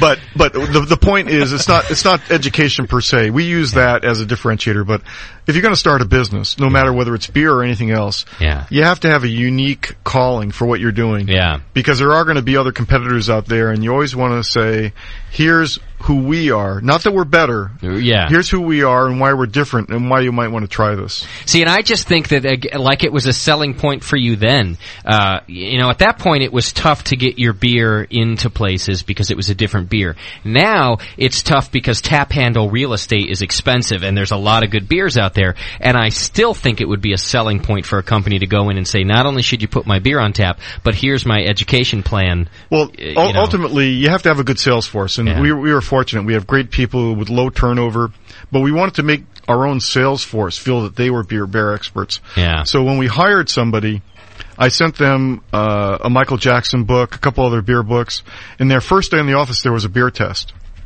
Good man. And the purpose of the test wasn't for them to pass or fail because it was open book. But I wanted to give every employee, including the salespeople, the background material that they can have on their own shelf. Yeah. And know where to look up answers. Yeah. And then every year we had company meetings, which was expensive to bring everybody in, but we always had more beer education. And ultimately, the really fun thing we finally did before we sold the company was we got homebrew kits for every employee from receptionist to CEO. And I gave them a homebrew recipe for Wicked Ale. That's great. And at that point, we had 7 sales regions plus a corporate office, so we had 8 entities. And we gave a $500 check for the best beer in each of the 8 entities. Then the 8 finalists, the winner of the 8 finalists got to go to, trip for 2 to Munich to Oktoberfest. So we tried to make it interesting and, satisfying for our employees that beer education's okay. You can actually gain from it. Yeah. All right, I got to go to the phones. We got a caller. But I want to know, and I'll put you on the spot here just a little bit. Listeners, of course, want to see this chart. Shall I direct them to your book, or am I allowed to post this somewhere so that they can look at it? That's a good question. We sold the intellectual property rights to Gambrinus, the company that bought the company. You did, okay. Is it in your book, though? It's in the book. Okay, so we can just tell people to look for your book, and they could get it there, because otherwise Gambrinus owns it. If I didn't send it to you, right? So, if I just happen to stumble across it, if they happen to Google it for Pete's Wicked Ale beer chart knowledge thing. I have found this chart customized differently all around the world. I see. People have glommed onto it and customized it for their own purposes. Believe me, I'm taking notes right now. So if I spray paint my name across it, it becomes a different chart altogether. JP, do I work with Gambrinus at all? Or do you work? Let me think. There was that time in the 70s. Just wonder if I shouldn't offend anybody that I might have to work with. I don't know. Do you work with Gambrinus? How about this? Why don't you guys just go look for Pete's book, and you could probably find it there. And if there's some sort of huge uproar, then maybe it will surface somewhere on some obscure Turkish website. You guys know what I'm saying? Okay. We've got that guy who wrote in earlier who just got out of Iraq, and he's traveling around Japan right now. He's on the line with us right now, so let's find out what's happening. Hey, brother, how are you, man? Hey, Justin, how you doing? I'm doing great. Are you calling us from Japan or what? I'm in Japan right now, yep. Who we talk to? What's the name? Give everybody a name. My name's Mark. Mark, all right. And you just got out of Iraq, huh? Yeah, I got back home. I'll get back in Japan on March 16th and stuff, so. I'm glad you did that, man. It's good to hear. I know we had spoken to you through emails before, so I'm happy to hear that you're safe and alive and going out to find some good beer, man. So what's the deal? You're just going to take a road trip? I started my leave today. Okay. It's Monday morning here in Japan, about 10:55, but I'm going to be taking about 30 days of leave, and I'm just going to be driving around Japan looking for some good microbreweries or some good craft beer. I think that's cool, man. Yeah. Are you doing it by yourself?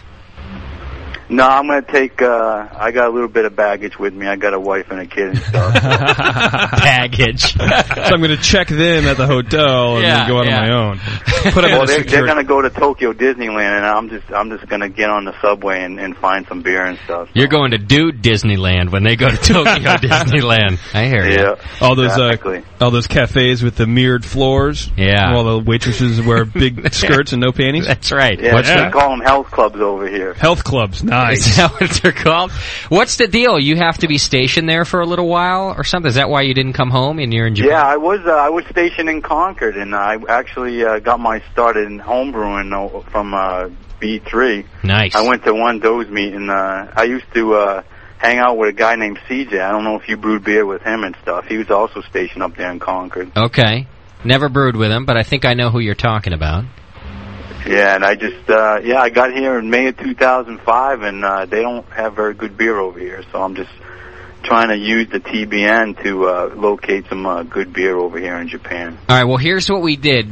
I read your email at the beginning of the show. I don't know if you were tuned in, but I put it out there so that people are going to create a thread on the Beer Radio part of our forum in case anybody knows a place. But we gave out a website that you should look at. What's the website again? Well, it's Brian Harrell, who lives in Japan and does a beer newsletter, actually, email newsletter.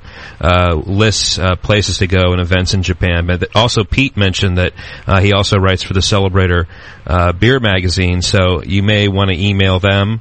But I also think that if you just do a search for Brian Harrell, which I think is BryanHarrell. H-E-R-R. What is it? Anyway. You just do a Google search for beer in Japan. I'm pretty sure you'll be alright. You got to find Brian Harrell, and I'll tell you what, I got to talk to Tom from Celebrator this week anyway, so if I find that information from him, I'll email it out to you, because I want you to find some good stuff around there, man. And I'll look for one of Brian Harrell's old emails for his that he sends out, and I'll post it on the site, actually. Cool. So now, you said you're starting in Hiroshima? Yeah, I'm actually located on Marine Corps Air Station Iwakuni, which is about 20 miles southwest of the city of Hiroshima. So, is that safe? Can you be there nowadays? Like, did that stuff go away or what? I'm worried about your children growing extra nuts. The yield from that nuclear weapon was pretty low compared to what they have today, so there's no residual radiation left here. All right, but don't drink the beer there. Like, wait till you get out of there to drink the beer. Okay. That's what I'm thinking. You know, are you going to go to the Mr. Miyagi shrine? Is there a Miyagi shrine? I don't know. Well, there should be. Yeah, there should be. He was in Okinawa, though, so. Yeah, man, I think it's a great trip you're doing, so I wish you luck out there. I'm glad you made it back. And then when you're done, you got to stick around there, or you headed back to Concord? No, actually, I'm going to be here until 2010. No kidding. You got to stay there until 2010? Yeah. Hey, Japan, that's not I probably have to go back to Iraq a couple more times and stuff, you know. Oh, man. How is it over there? You guys having a tough time? What do you do when you're there in Iraq? What's your job? Well, I'm a mechanic by trade, but, you know, basically every Marine's a rifleman, so, you know, you have to go out. I went on about 18 convoys and stuff and saw some nasty shit, but, you know, so I got back here and now I just got to find some good beer to get over with it. Yeah. What kind of beer do you have over there when you're in Iraq? Is there anything that they no, actually, because it's a Muslim country and it's a combat area, they don't. Nothing. Yeah, we were allowed to have 2 beers on the Marine Corps birthday, which is November 10th, and they had this macro beer and stuff, so I had some Heinekens and 2 Heinekens and stuff, but they were the best beer you ever had, though, right? Like, at that time, you were like, this is awesome. I just shotgunned them and stuff. I probably would have made Drunk of the Week and stuff. Let me ask you this, were they out of a can? They were all in a can. Excellent. Sean. But I homebrew over here. I mean, I'm drinking porter and cider right now. Oh, good. Awesome. Stuff that I made when I got back. So you got a good place where you can brew. I listened to the show with that you guys had Vince and Stern on it, and I decided to try to make some cider and stuff. So. Oh, that's good stuff. And your wife, she likes the cider, right? No, she likes the Japanese. My wife's Japanese, so that's probably one of the reasons why I'm staying over here so long. Oh, okay. Well, that's not so bad. You didn't say that. I like how he put it, though. That's probably the reason why I'm staying here so long. Like, I haven't really found that out yet. Yeah, that's not bad at all. All right. Oh, look at you. What'd you meet her when you first got stationed there? Right. The first time I was here was in 1993, and I met her. Okay. It was kind of an arrangement, and then we just got together and we started, you know, having a good time, and you know, 14 years later. 14? Wait a second. What do you mean she was an arrangement? What does that mean? Like here's an address. I had friends that were here already and stuff, so you know, they just introduced me to her and stuff. It was a blind date and they fell in love. I see. Well, that sounds a lot better than an arrangement. Keeping that USO tradition alive, huh? Yeah. All right, man. I'm glad to hear you. Well, I'm bummed to hear you got to go back. Yeah, that sucks. I'm glad that you're there and brewing some beer and drinking good stuff now. There you go. Give us a Rat Pad from Japan right now. What's that? Just give us a Rat Pad shout out. Just say Rat Pad to make my day. Rat Pad? Thank you. Yeah. I like the way you did it because you don't even know what it is. I bet he knows no pants. I have no idea. See, how do you say Rat Pad in Japanese? That's the question. You don't. That's out. Yeah, okay. You just don't say it. All right. Well, you're talking about your house and stuff. Yeah, there you go. You got it. it. Man who knows his shit. That's what Sully says. Yeah. Well, you guys kept me alive in Iraq. I had to download I couldn't listen to the live shows, but I probably listened to about 80% of the archives and stuff. So. What do you got, an iPod out there? No, I actually just downloaded them directly to my computer and, you know, just You listen went in to them early, like about 3 o'clock in the morning, and just listened to them and stuff. So. See, I like that. Yeah. That's cool, man. I'm glad that we helped out. Well, now that you've listened to all the lunch meat, you should go back and listen to all the Sunday shows. No, I only listen to the Sunday show. Oh, yeah, listen to the crap meat we do. Go on your trip. Let me ask you, so when you guys are out on the convoy, you're a mechanic, so when stuff, like they take you in case stuff breaks down when you're on your way, right? You got to get out right there and fix it? Yeah, I'll ride shotgun in a recovery vehicle, so if anything breaks down, if anything gets hit by an IED or something like that, we just pull right up, we hook up to it, and we drag it away and stuff, so. Oh, man. That's intense. Let's toast him. We're in the toasting mood here. Yeah, we're going to give you a big cheers, man. I thank you for doing what you do. Cheers. Here. You know, cheers to you. And drink your, good beer and stay alive. Sure. I'll do my best. So what do you got? You got a homebrew porter you're drinking right now? Is that what you said? Yeah, I did, from B3. Very nice. How did you get that? You ordered it and they delivered it out there? Those dicks. Yeah, because I got an FPOAP address, so, my free shipping. zip code is 96310, so I'd basically pay, a small shipping and handling fee, and they bring it right to my place. That's awesome. That's awesome. That's great, man. Yeah, because if I buy it from the local, like a bag of grain, like a sack of grain will cost like $100 over here, but I just buy everything from B3 because it's takes about 10 days to get here, but I can't the expense from buying locally is just prohibited. And stuff, so. You can start a new business over there, actually. Yes, seriously. You got to order in bulk from B3. there's craft brewers over there in that country who are probably paying a lot of money, and you could do a little military side project here. You know what I'm saying, my friend? A little military side project. So, do you brew with CJ and Jay out there? He's on the forum. No, he's that guy's in Concord. That's what he's saying. No, but there's a guy on the forum, a big homebrewer. Yeah, and he said he used to brew with him. Oh, okay. Yeah, he did that. JP, would you pay attention to the show? I was smelling my finger. I don't know. All right, man. Hey, have a good trip out there, and go check the forum because we're going to do a post for you, and I'll shoot you an email back. I got your email, so if I talk to the guy from Celebrator and get the dude's information who posts all about Japanese beer, I'll send it to you. All right, Justin, thanks a lot. No problem. It's good to hear from you. I'm glad you're safe. Okay, thank you. All right, man. Cheers. Out. All right, yeah, cheers. Bye. Japan, out.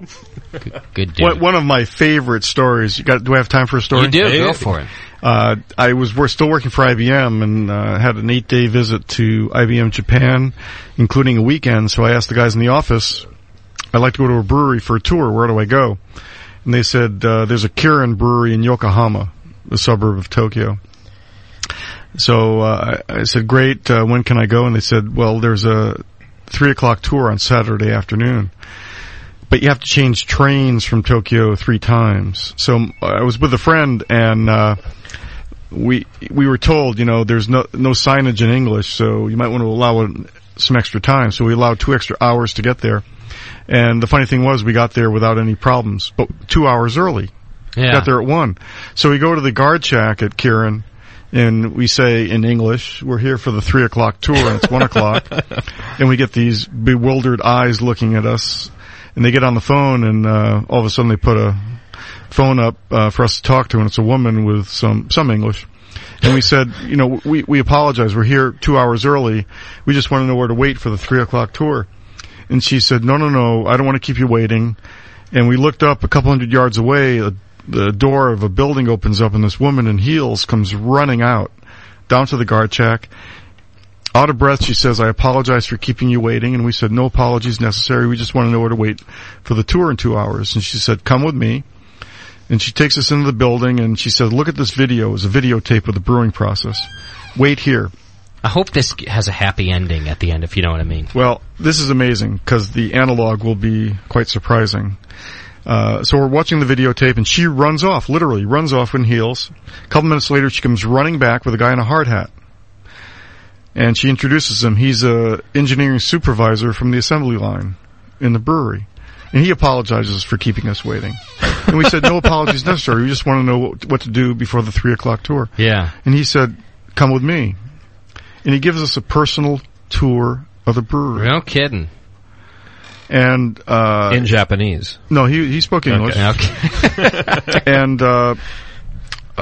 we go on the tour, and at the end of the day, I look at my friend, and And we said, can you imagine if 2 non-English speaking Japanese guys come to a big brewery in St. Louis and say they're 2 hours early? Yeah. What would happen to them? Exactly. So that was amazing that they were so courteous to give us a private tour by being early. It really is, and to apologize. I mean, we would have had to apologize for showing up early out here, right? Like, you go piss off, go do something else for a couple of hours. That's very gracious. You know, I had a similar story. I was in Japan a couple of years ago, and I went to the Sapporo brewery headquarters in Tokyo, and they have like a whole museum there and a brewery tour. Although there's no brewery there, they kind of walk you through the process. They have sort of a faux brewery there, and so I went to downstairs to the receptionist, and same thing happened. I told these women that I was an American brewer, and is there any way that I could maybe possibly see this thing? You know, I'm Sean O'Sullivan. Don't you know who I, that type of thing. Without being that way. Who I am? I'm Sean O'Sullivan. My wheelchair is leaking. Oh, so am I. And they were so funny. They were so accommodating. They couldn't get me in because there was nobody to give me a tour, but they gave me, the only thing they could offer me was an annual report from Sapporo. It was like 2 years old. They happened to have there. They just had to give me something. I think it was to get rid of me. Yeah. But so I know exactly what you mean. Very gracious. I didn't get a tour though, but they give you an annual report, with facts and figures. It was a good effort, though. Hello, Sean. All right, we got to take a break. I got a caller on. He wants to know about the pizza for this week, Sully. We've been getting pizza sent to us every week since Daniela left. What's going on with that? Well, I think we have our own food this week, though, don't we? JP brought some tri-tip. Yeah. We don't have food because I brought it, that's for sure. I smoked a tri-tip for you. And I think that Chad was marinating some shish kebabs. Yeah. Pete, you like the barbecue. We got some barbecue. Yeah, Pete is... it's his hidden life. Really? Hey, Matt, you're on the line, man. What's happening? Hey. I think you wanted to say... I already ordered the pizza, man. Did you really? That's JP fine. said you would eat it, so... We'll totally eat it, dude. Don't worry about kidding that. me? We're gonna eat it. We're gonna so eat that pizza. Did you really already ordered it, huh? You're quick. Yeah, I got a round table. They gave me some trouble, so you're getting original blondies. Yeah, a little blondies pizza. Wait, why did Round Table give you trouble? Oh, no shit, you went straight to Blondie's? Oh, don't worry, it's gonna get eaten, dude. Yeah. I just use Google, you can put in your address and... Blondie's kicks ass. You gotta, you have to wring it out like a towel to get the grease out of it. That's how good it is. Is it vegetarian? We have a request. Yeah, Stephanie wants to know if it's vegetarian. Meatless Mary. Oh, you know what? I'll call back and get it changed. Don't worry about it. Don't worry about it. She'll pick the meat You know what I up. ordered, Justin? What'd you order? 3 extra large pepperoni and olives. You the man. You know what's funny is You can change one of those. Stephanie doesn't eat meat or olives. Yeah. Maybe we should change one. Sounds like Stephanie doesn't eat, then. Yeah. Tonight, at least. Oh, she eats. Stephanie What do you eat? You eat cheese? She eats chocolate. There's plenty of chocolate. I eat cheese. So can you maybe call back and put some fucking broccoli on one of those or something? Or tofu. Do you want it just cheese, or do you want some What do you want, real Stan? vegetables like peppers and onions and... Anchovies. I like the fact that we're I feel like we're calling the pizza place right now. We're like... Yeah. Steph, what do you want? I'll eat any veggie pizza. Just with put some... no meat. Tell her to put some green shit on there. She'll be fine. Okay. Hey, thanks, man. JP, That's awesome. JP wouldn't give me a local number, so I had to tell him my home phone was a cell number. That's fine. I seem to buy it, though. I don't have a local number. It'll work. Yeah, we don't have I said use the 888 number. That'd be fine, right? Hey, give him the 800 That would be number. a great call. Yeah. I just want to confirm that you're really ordering 3 large, And we're extra large pizzas. yes, we are. Do you take food stamps? Hey, thanks. That's all. We'll eat it. There's one thing. You guys have to sign for the tip. So, Brewer's Code on not matching. Yeah. All right, we won't mess up your credit. Of course, we'll tip the guy. Does that mean we got to tip the guy, or we just got to sign something? No, you should tip him, but don't tip him $100. How about we tip him in cash, and you just have paid for the price of the pizza? That'll be fine. Oh, that's fine. All right, brother. Hey, we appreciate that, Thank man. you. Thanks Thank very you. much. Thank you. You're awesome. All right, Matt. Cheers, man. Okay. Bye, guys. Right on. Yeah, we've been doing this thing where people are worried that I'm going to die because Daniela didn't leave me enough sandwiches. Yeah. And so people have been buying us pizza every week, Pete. It's amazing. The greatest thing ever send us invented. pizza. Well, I thought 21st Amendment would ship it over for these things. I assume you would think so, Pete. We don't even have. If they were a good community provider, I asked Sean once, and I said, Sean, you want to cater these things? And he's like, dude, I spent $10 million on my brewery. I cannot be catering your little show over there. Your little show in Pacheco. So near Nevada. So our listeners have been catering it for a couple weeks. Pete, we don't even get cans of beer from Sean. He doesn't even bring us that. We have a party. Yeah, hey, Sean, come out. Yeah. He brings Coors Light. Well, it looks like he brought spent greens. Wasn't that good enough for you guys? Yeah. All right. Hey, Pete Slosberg in the studio with us, everybody. We're going to start talking about the beer when we get back. I got a lot of beer questions for you. Yeah, you do. They're in front of me from the listeners, so hang in there. When we come back, all about Pete's Wicked beer. Hang in there, everybody. You're listening to the Brewcasters. On the Brewing Network.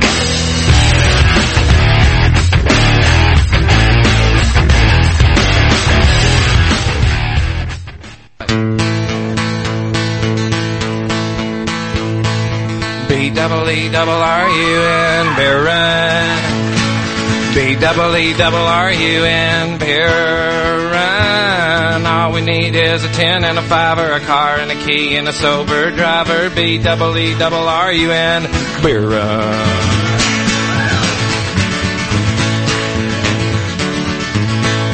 A couple of frat guys from Abilene drove out all night to see Robert Earl Keen at the K-Pig Swine and soiree dance. They wore baseball caps and khaki pants. They wanted cigarettes, so to save a little money, they bummed one off this hippie that smelled kind of funny. And the next thing they knew, they was both really hungry and pretty thirsty too. B-double-E-double-R-U-N, beer run. B-double-E-double-R-U-N, beer run. All we need is a 10 and a 5 or a car and a key and an able driver. B-double-E-double-R-U-N, beer run.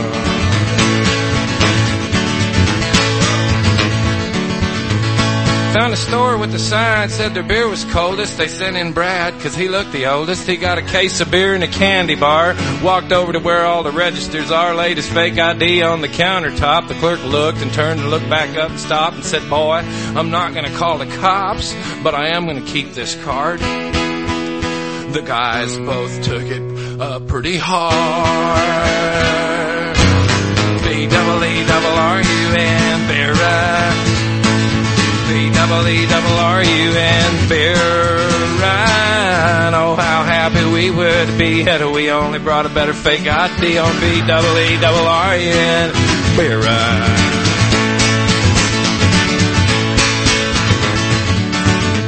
They met another old hippie named Sleepy John. He claimed to be the one from the Robert Earl song, so they gave him the cash. He bought him some brews. It was a beautiful day in Santa Cruz. They was feeling so good, it should have been crime. The crowd was cool and the band was prime. They made it back up front to their seats just in time to sing with all their friends.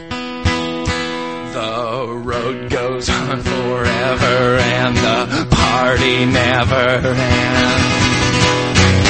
B-double-E-double-R-U-N, beer run. B-double-E-double-R-U-N, beer run. All we need is a 10 and a 5 or a car and a key and a sober driver. B-double-E-double-R-U-N, beer run. B-double-E-double-R-U-N, beer run.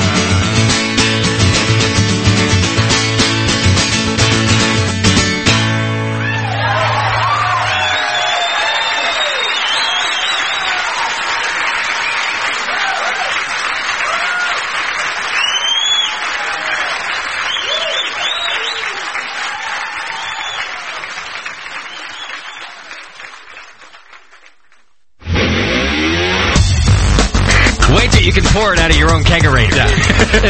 I mean, your friends will look at you with awe. And it's just hot. It is? It's so super hot. The home of live beer radio. TheBrewingNetwork.com. Because like beer, radio shouldn't suck. You're listening to The Session. Well, a Scotsman clad in kilt left the bar one evening fair, and one could tell by how he walked that he'd drunk more than his share. He fumbled round until he could no longer keep his feet, then he stumbled off into the grass to sleep beside the street. Ring-ding-diddle-diddle-I-D-O, ring-di-diddle-I-O. He stumbled off into the grass to sleep beside the street. About that time, two young and lovely girls just happened by. One says to the other with a twinkle in her eye, see yon sleeping Scotsman, so strong and handsome built, I wonder if it's true what they don't wear beneath the kilt. Ring-ding-diddle-diddle-I-O, ring-da-diddle-I-O, I wonder if it's true what they don't wear beneath the kilt.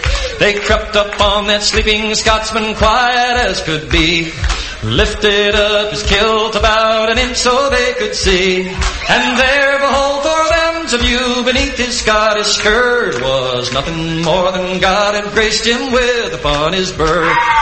Ring-ding-diddle-diddle-I-O, ring-da-diddle-I-O, was nothing more than God had graced him with upon his birth. They marveled for a moment, then one said, we must be gone. Let's leave a present for our friend before we move along. As a gift they left a blue silk ribbon tied into a bow. Around the bonny star the Scots kilt did lift and show. Ring-ding-diddle-diddle-I-O, ring-da-diddle-I-O, around the bonny star the Scots kilt did lift and show. Now the Scotsman woke to nature's call and stumbled towards the trees. Behind the bush he lifts his kilt and gawks at what he sees, and in a startled voice he says to what's before his eyes, oh, lad, I don't know where you've been, but I see you won first prize. Ring-ding-diddle-diddle-I-O, ring-da-diddle-I-O, oh, lad, I don't know where you've been, but I see you won first prize.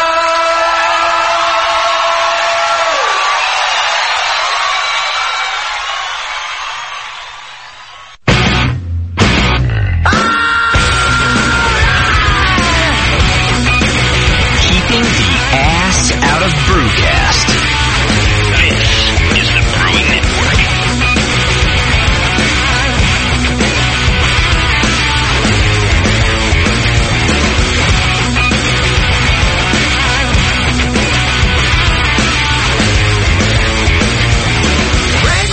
Yes, sir. We're going to eat like kings tonight, JP. Yeah, we are. I'm really excited. Got a lot of food coming over thanks to Matt and our Feed the Bachelor telethon that's been going on for a few weeks. Isn't that a good idea? I actually just got a message from him, and there's going to be 2 orders now because the vegetarian's coming later. Oh, so there's 4 full pizzas. No, that means 2 meat things, and then 1 veggie. And then the veggie. Mm-hmm. We should invite some people over or something. Yeah. We should invite the drivers in. Yeah, it's coming on the air. We're here with Pete Slosberg today, and he's, the guy behind dude. Pete's Wicked Ale. So, you guys, if you got any questions, 888-401-BEER is the number. You can Skype us at Brewing Network, and you can also now join Stephanie, who's running the chat for you. She's under JP's name, but that's actually Steph hanging out in there, and she's going to take your questions and pass them along to us. Please be nice to the chat people. They do have powers to get rid of you. They're really welcoming. Good. They're really excited for a female. I'm sure they are. I bet they are. Did you tell them that you've been taking breast enhancement medication? Anything you can do to get close to Danielle? I just told them I had big boobs to fill. Fair enough. So. Fair enough. Brian, you're on the line with us. What's happening, brother? You know, I figured I'd give Pete his first Drunk of the Week call. Okay. What'd you say? Yeah, Pete, we do a little thing on the show here where we let our listeners call in and compete for Drunk of the Week. And Brian actually has been trying. He's been I think you got beat out by somebody last week, didn't you, Brian? Week before. Maybe. I don't remember. You know, this week. Is this H2? No. It's not. Scott's here with me. Different Brian. But no, I am not H2. Okay. Different Brian. And, okay. All right. So to compete, you have to tell us what you've been drinking and how much of it. I'm on about my 8th or 9th Wild Turkey 101 and Pepsi. Oh, you're not even drinking beer. Wow. Usually people are like, oh, Imperials. Wild Turkey 101 and Pepsi. Wow. Are you alive? Yeah. And did you say you're 8th? 8th or 9th. You know what? Good Lord. You know what? Go check. I'm like depressed this weekend. Oh, yeah. Why? What happened? What's going on? If you check the forum, look under the pet food recall under off topic. You'll see what's happening. Did your pets get caught in that? Oh no! Did your dog get caught up in the pet food recall? My Saint Bernard has early stage kidney failure. Oh, dude! Now I'm depressed. I was reading about that and just pray. Then I come home and I look at my dog. I kicked her a couple times, and I was like, "Man, I'm glad you're alive." That's the second time that IMS has done something funky. Well, they've been sued. This time it's not IMS, it's Alpo. Yeah, I thought it was IMS. I never liked parent Alpo. company. It's a Canadian company that makes a lot of different brands. Yeah, well. Oh man, I'm sorry to hear that, brother. Hey, all right, cool. hands down, you get drunk of the week, dude. That's Thanks, done. sir. Done deal. Well, I mean, is your dog? Can you pull out of it, or we caught it early? There's special dog food. Although the bitch of it is that the dog food that made him sick is the same company that makes the prescription dog food that will make him better. Yeah, but that's normal. Like, it's almost always the same drug company that'll fix you from the drug that screwed you up, too. So exactly. That makes sense. That's fine. Well, hey, I wish the dog the best, man. He'll be all right. We'll take care of him. All right. You're drunk of the week. I give it to you, hands down. Switch to beer. Sweet. Right on, Take it Brian. easy, guys. Cheers, man.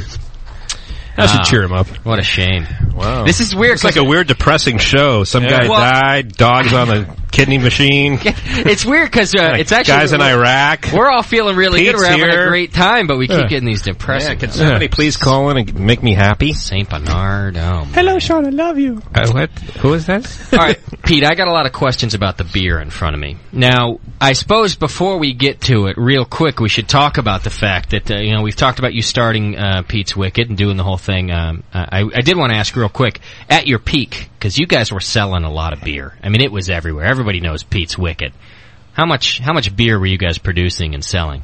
At our peak, it was a beer a second, so drink up, guys. We're falling behind. Kid. That's how you tabulated it. It was a beer a second that you guys it was a bottle a second. Holy cow, that's a lot of beer. Or bottle equivalent. I mean, you guys were getting it out there. I mean, imagine even just having them numbers to do that math, you know? Yeah. Because some people go, it's a half a beer a second, or, that's a wow. A beer a second. Okay, so Cheers a lot of So how beer. many barrels was that a year? Because I'm not very good at math. Me neither. And he doesn't sell bottles. It was over 500,000 barrels. Wow. No kidding. That's a lot of beer. All right. And so how many years were you involved with the company before it sold? From start to Started in sale? 86. Yeah. We went public in 1995. Oh, you did go public. Okay. We went public, and then we got an offer in 1998 from the Gambrinus company in San Antonio, and we sold it in 98. You sold it in 98. Okay. And so you've not been in the beer business since 98 then? I still drink. You support the beer business. Yeah, absolutely. Okay. And I did have the question come through that someone wanted to know why you sold. Why did you get out? Well, one of the I talked earlier about my partner Mark and I made a lot of decisions up front about what we wanted to do with the company. Yeah. And one of the key decisions we made was not to pass this on to our kids.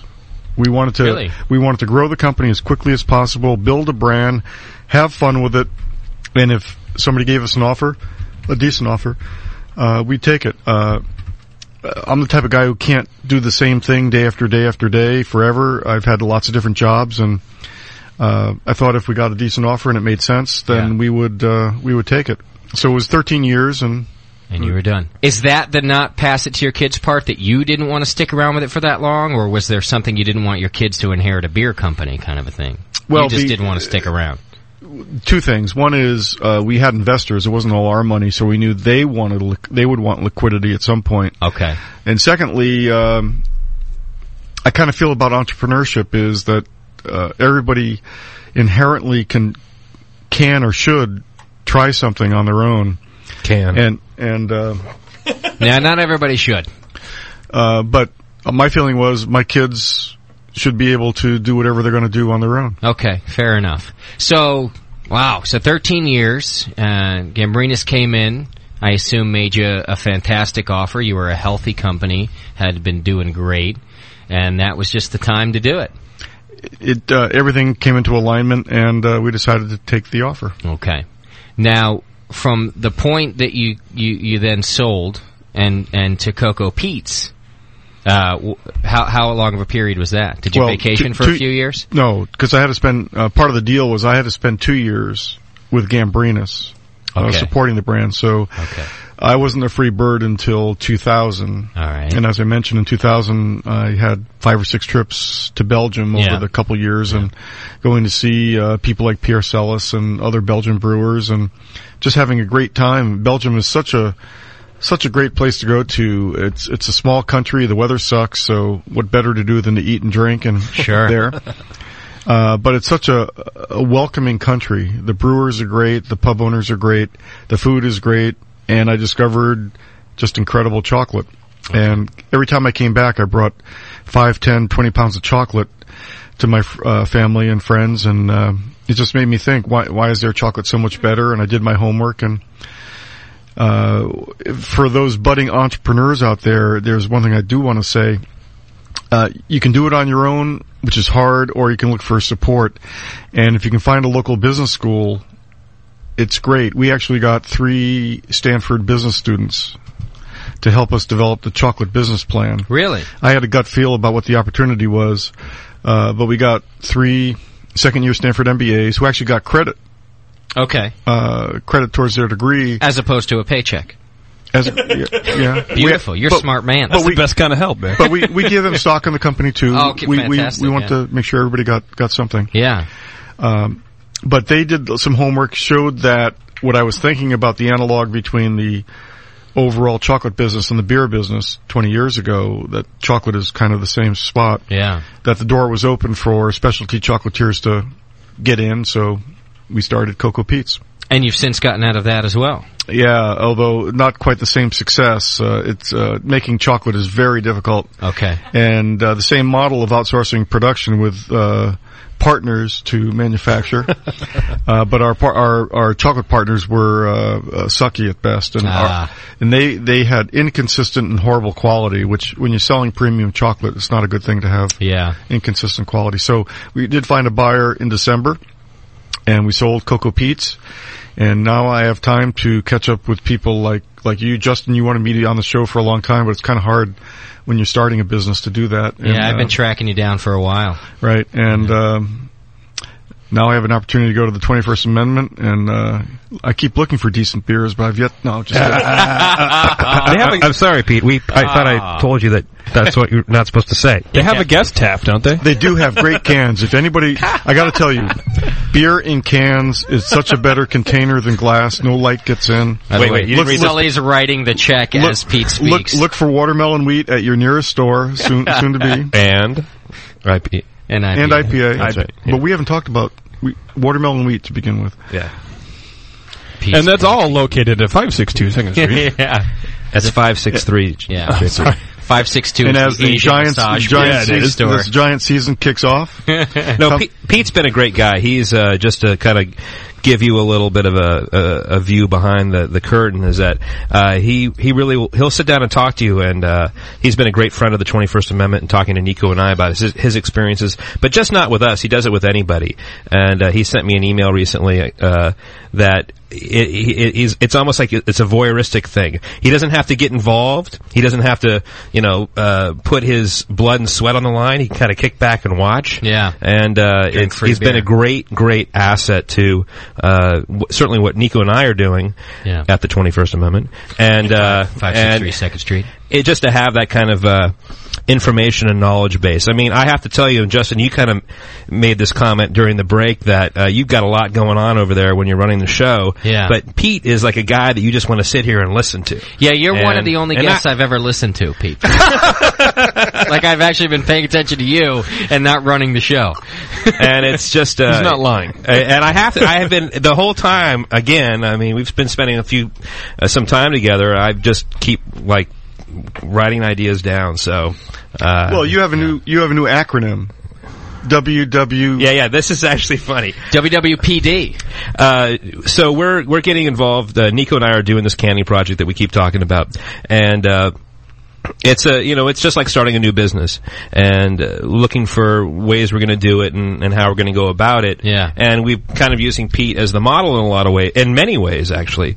And so we were having some problems with this one aspect of the process, and I sent Nico an email late at night, and I just basically said in the subject line, which wasn't spam. Yes, thank you. What would Pete do?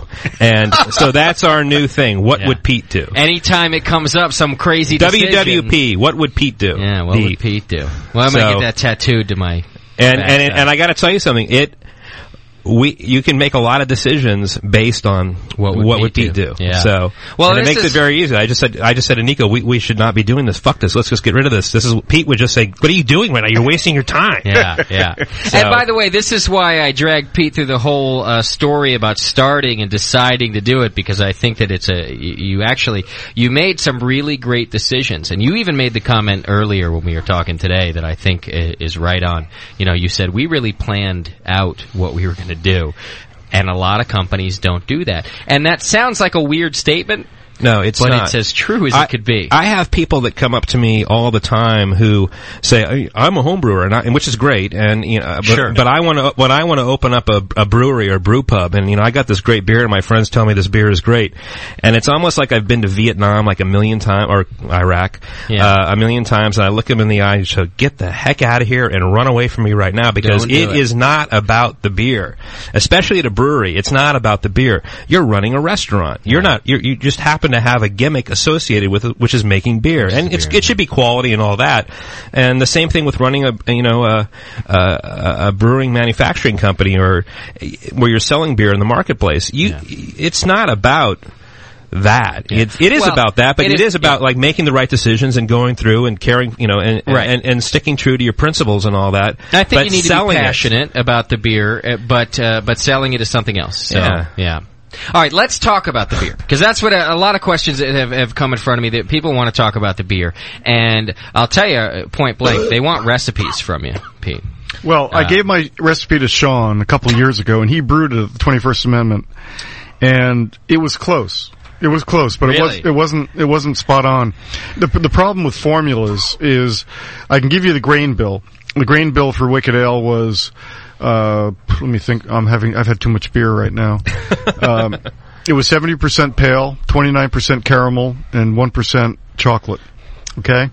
It was, 1% chocolate? 1% chocolate. It was, 29 IBUs, and we, basically used Brewer's Gold, what is the equivalent of that today, Sully, I think you can still get Brewer's Gold, actually. It's hard to find, but. Yeah. All right. Okay, so there's the basic. Now the issue is, so what? What temperatures? What times? What yeast? And because we were using brewing partners, we had to use the house yeast at all these brewing partners, which obviously changed every time you change breweries. Oh, I see. But we spent a lot of time with our brewmaster trying to replicate the profile, the final product, even with a different yeast. Okay. So that's tough with the different yeast. It's very tough. Not only that, but different brewing equipment. Recipes don't scale. Sure. So you have to modify your temperatures and your times. So honestly, how close were you able to get? Were they really that close? Well, I'll give Dan Del Grande credit. Dan got involved with a project a couple of months ago. We had a former employee that has bone cancer, so we did a fundraising beer. An Imperial Pete's Wicked Ale. We called it Reunion Beer. One of our former sales guys and this woman who had bone cancer and I got together, and we did a 7.5% version of a 5% Wicked Ale. Great. And I got to give Dan credit. He got closer to Wicked Ale than Sean did. Nice. Well, because it was at 7%. What's it called, and where can people get it? Well, it's Northern California. It's called Reunion, limited production. But next year it'll be back. Okay. I'm just joking with Sean. Sean did an admirable. Well, it's a funny story actually. You do what you can do, but Pete was in the throes of his chocolate business, and I told him I wanted to do this, and I would get these emails like in the middle of the night all across the country, like, where he would like, you know, he would have like a thought, or he would remember like what was in it, and I would get the, you know, like at 12:30 in the middle of the night, like Brewer's Gold was the hop, and then I got these little pieces of the puzzle all the time. Yeah, it was actually kind of a cool way to like put the recipe together. Yeah. So, all right, so that's the Wicked recipe. Yeah, and just for the stuff that is fairly fixed is it was a 13 Plato beer. Okay. Now, I had questions about some of your other beers, too. People want to know about the Pete's Oktoberfest. Yep. You remember that recipe? No. I'm actually, I'm pretty impressed that you were able to just spit out the Wicked recipe. Well, Wicked like was my creation. As we got bigger, we hired a professional brewmaster. You did. And I was part of the tasting panel, but not the recipe development. So is Wicked the only one? Your flagship was the only one that came out of your brew house, your home brewery? Yeah. Okay, fantastic. Because people wanted to know about the Strawberry Blonde. Now you can say this because we talked about it earlier. Tell us about how you added the fruit to the Strawberry Blonde, because there's different ways. Yeah, we wanted an all-natural extract to add to the beer, and our brewmaster worked with a flavor company in Minnesota and tried to recreate the aroma of fresh strawberries. Not so much the taste, but the aroma. So when you pop the bottle, the aroma of fresh strawberries came through. Yeah. And they created an extract, a natural extract that was perfect. Right. Absolutely perfect. Matter of fact, it was so good that in our chocolate company, we had a chocolate we called Berry Dangerous, which was real strawberries and dark chocolate, but we added the strawberry flavoring to the chocolate. So when you open the chocolate package, the aroma of fresh strawberries came out. See, that's a great idea. Is the Strawberry Blonde a wheat-based beer? No. It's not? Nope. It was all just kind of a two-row or pale ale? Exactly. Okay. Yep. Someone wanted to know if the dog on your first bottles of Pete's was your dog. Yes. When part of the strategy was we knew we had to have a name that would be a hook that would get people to look at the product on the shelf. We also knew we had to have a label that was visual, that people would be able to see, given potentially hundreds of different labels on the shelf.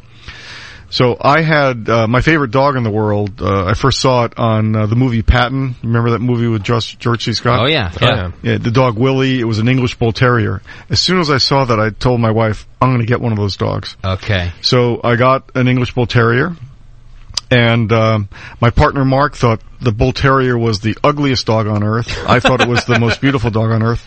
But we thought, either way, if we're going to do something different with what we're doing, what if we put a white English Bull Terrier on a purple label on a brown bottle? Would that jump out on the shelf? And the answer is absolutely. So the sequence is you want to be seen on the shelf, so the white on purple on brown got your eye. Okay. The name Wicked forced you to pick the bottle up and read the label. Yeah. And then hopefully people would actually purchase it. Yeah. So we had the dog for several years, and I live out in a mountainous area, so we don't have any TV reception, so we had a satellite dish. And with the satellite dish, we got East Coast programming 3 hours early, being out in the West Coast. Yeah. So my partner Mark was over, and we were watching David Letterman one night, and out comes Spuds McKenzie. And we look at each other and we go, oh, fuck, what's Anheuser-Busch doing with this?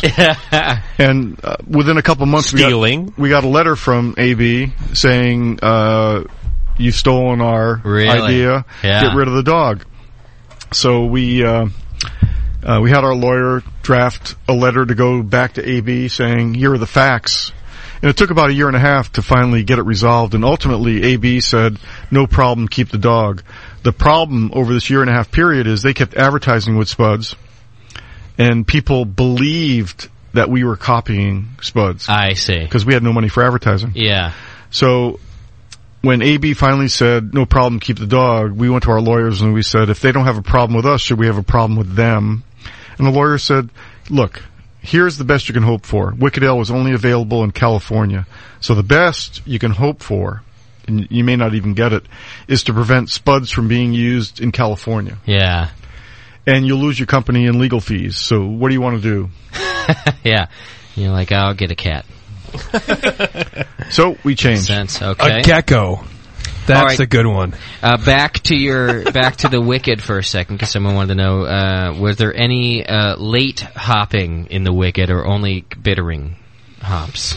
We dry hopped it. You dry hopped it, really? Yeah, we wanted bitterness, not a huge amount of bitterness, but we wanted the hop aroma. So I don't know if we were. I assume Sarah was dry hopping too, but I think we were one of the few. You were probably one of the first ones that were doing that. Yeah. We decided to dry hop. Which is interesting, even for a brown ale, that you decided to dry hop that. You wanted some aroma. Well, it sounds like from the earlier conversation that it was kind of a bastard of beers. That it was an American brown ale, which has a little bit of hop aroma to it. Well, you can argue who started it, but we like to take credit for inventing the style of American brown ale because we started with the Wicked Ale and got the gold medal for it. But I invented the internet. What I was trying to do in the beginning was, because my partner didn't drink and he left the brewing up to me, I thought, if we're going to start a company, what if we're not successful? I want to have a beer that I can drink the inventory of. You, sir, are a man after my own business heart there. So my favorite beer at the time was Samuel Smith's Nut Brown Ale. There you go. And I tried copying it. The first time was not that close. Second time was closer. Third time was okay. Fourth time was another failure. But the fourth failure was so good. It was so much better than any beer I ever had. I said, screw it. The hell with it. That's it. Why bother copying Sam Smith's when we got this? Okay. And it turns out, why was it different? Sam Smith's Nut Brown Ale is a slightly sweet example of an English brown ale. We added more hopping, so it was more bitter. Yeah. The bitter balanced the sweetness. Yeah. Where Sam Smith's, it's really directionally on the sweet side. And that balancing of sweet and bitter was so important to me. And one theme we had with our beers at Pete's was balance. We didn't want to be extremely sweet or extremely bitter. We wanted all flavors to be noticeable, but working in harmony. And I guess you can say that you can blame us for not having really out there beers, but our feeling was we wanted to be creative with our artistry and the flavor profiles, but let everything work together so you can notice everything and not have one thing overpower everything. Absolutely, and I think that's a great thing. Wasn't Pete's Wicked Ale initially, for some reason I remember it being darker than... Well, in the beginning we used extract, and then when we went to grain it might have changed in color. Wow, when you first were having it brewed, it was an extract brew. Yeah, we used a company called Palo Alto Brewing, Bob Stoddard's company in Mountain View, California, and his brewery was only an extract brewery. Is that right? And I mentioned before the flatulence caused by extract. Sure, that's right. Thank God when we went to grain. Yeah. Actually, just to stop that. That brewery is actually still alive and well, I think. In Oakland. The equipment is at Oakland. Pacific Coast Brewing Company. Yep. Yeah. Yep. Oh, is that the same brewery now? Same brewery. Oh, we've had him on the show then. Yeah. That's the same. No kidding. I don't know if all the equipment, but certainly part of the equipment went to Oakland. That was the first Pete's. Wow, what a small world! Yeah, because we've had him in here. In fact, if you go back to the first season, if you will, of the Sunday show, you'll find the Pacific Coast, and because he's still brewing extract today out of that place. Very interesting. Okay. I want to know how many different beers you guys were brewing at your peak and how you dealt with that. Because you guys had several, right? People always said, okay, it sounds like you're a success, but come on, not everything can be successful. What were the major problems you encountered? Okay. And I got to say, the proliferation of flavors was probably our biggest mistake. Really? Yeah. Why? How many flavors? At our peak, we had 10 year-round flavors and 4 seasonals, so we had 11 flavors at any given time. Wow. Okay, why is that bad? When you're running a business, you have to be able to give instructions to your sales force. We want to focus on this. When you have 11 beers, it's hard to give focus to the sales force. Okay. The distributor says, what the fuck are you doing to me? I have to buy inventory of 11 products? There's no way in hell I want to invest in 11 flavors when I don't know if all of them are going to sell. Yeah. And third is fucking ego. That we had the ego to believe that the retailer would put all these flavors on the shelf. Yeah, you were like, hey, we're that good. Yeah. So our biggest mistake was to rapidly expand our portfolio. We had 5 beers at one time. And they were great flavors. Matter of fact, at one of the pubs we went to earlier, one of the servers came up and said, oh, I really miss your maple porter. Well, that was part of the, She also slipped him her number. But, you have to understand that create, I'm trying to change the topic. I'm sorry. Gracefully. Amy's listening. Yeah. But when you're running a business, it's, the beer is important, the flavors are important, but you have to understand the mentality of your customers. And I think what we did successfully overall was understand that our customers weren't just the drinkers at the end, that we have customers in our sales force, customers at the retailer, customers at the wholesaler, as well as the ultimate customer. So, I'm sorry.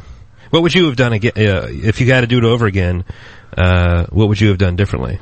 Less SKUs. We would have had less flavors and put more focus on the flagship Wicked Ale.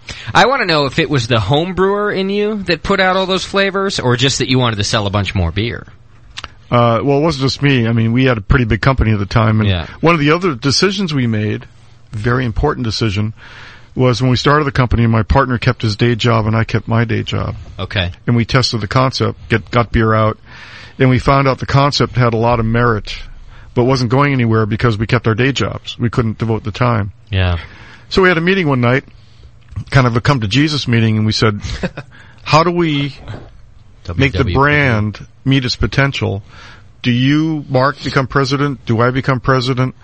And thank God we're on the same wavelength. We said, we think we're smart guys, but if either one of us became president, we don't know the beer business. And there would be months, if not years, of learning the business.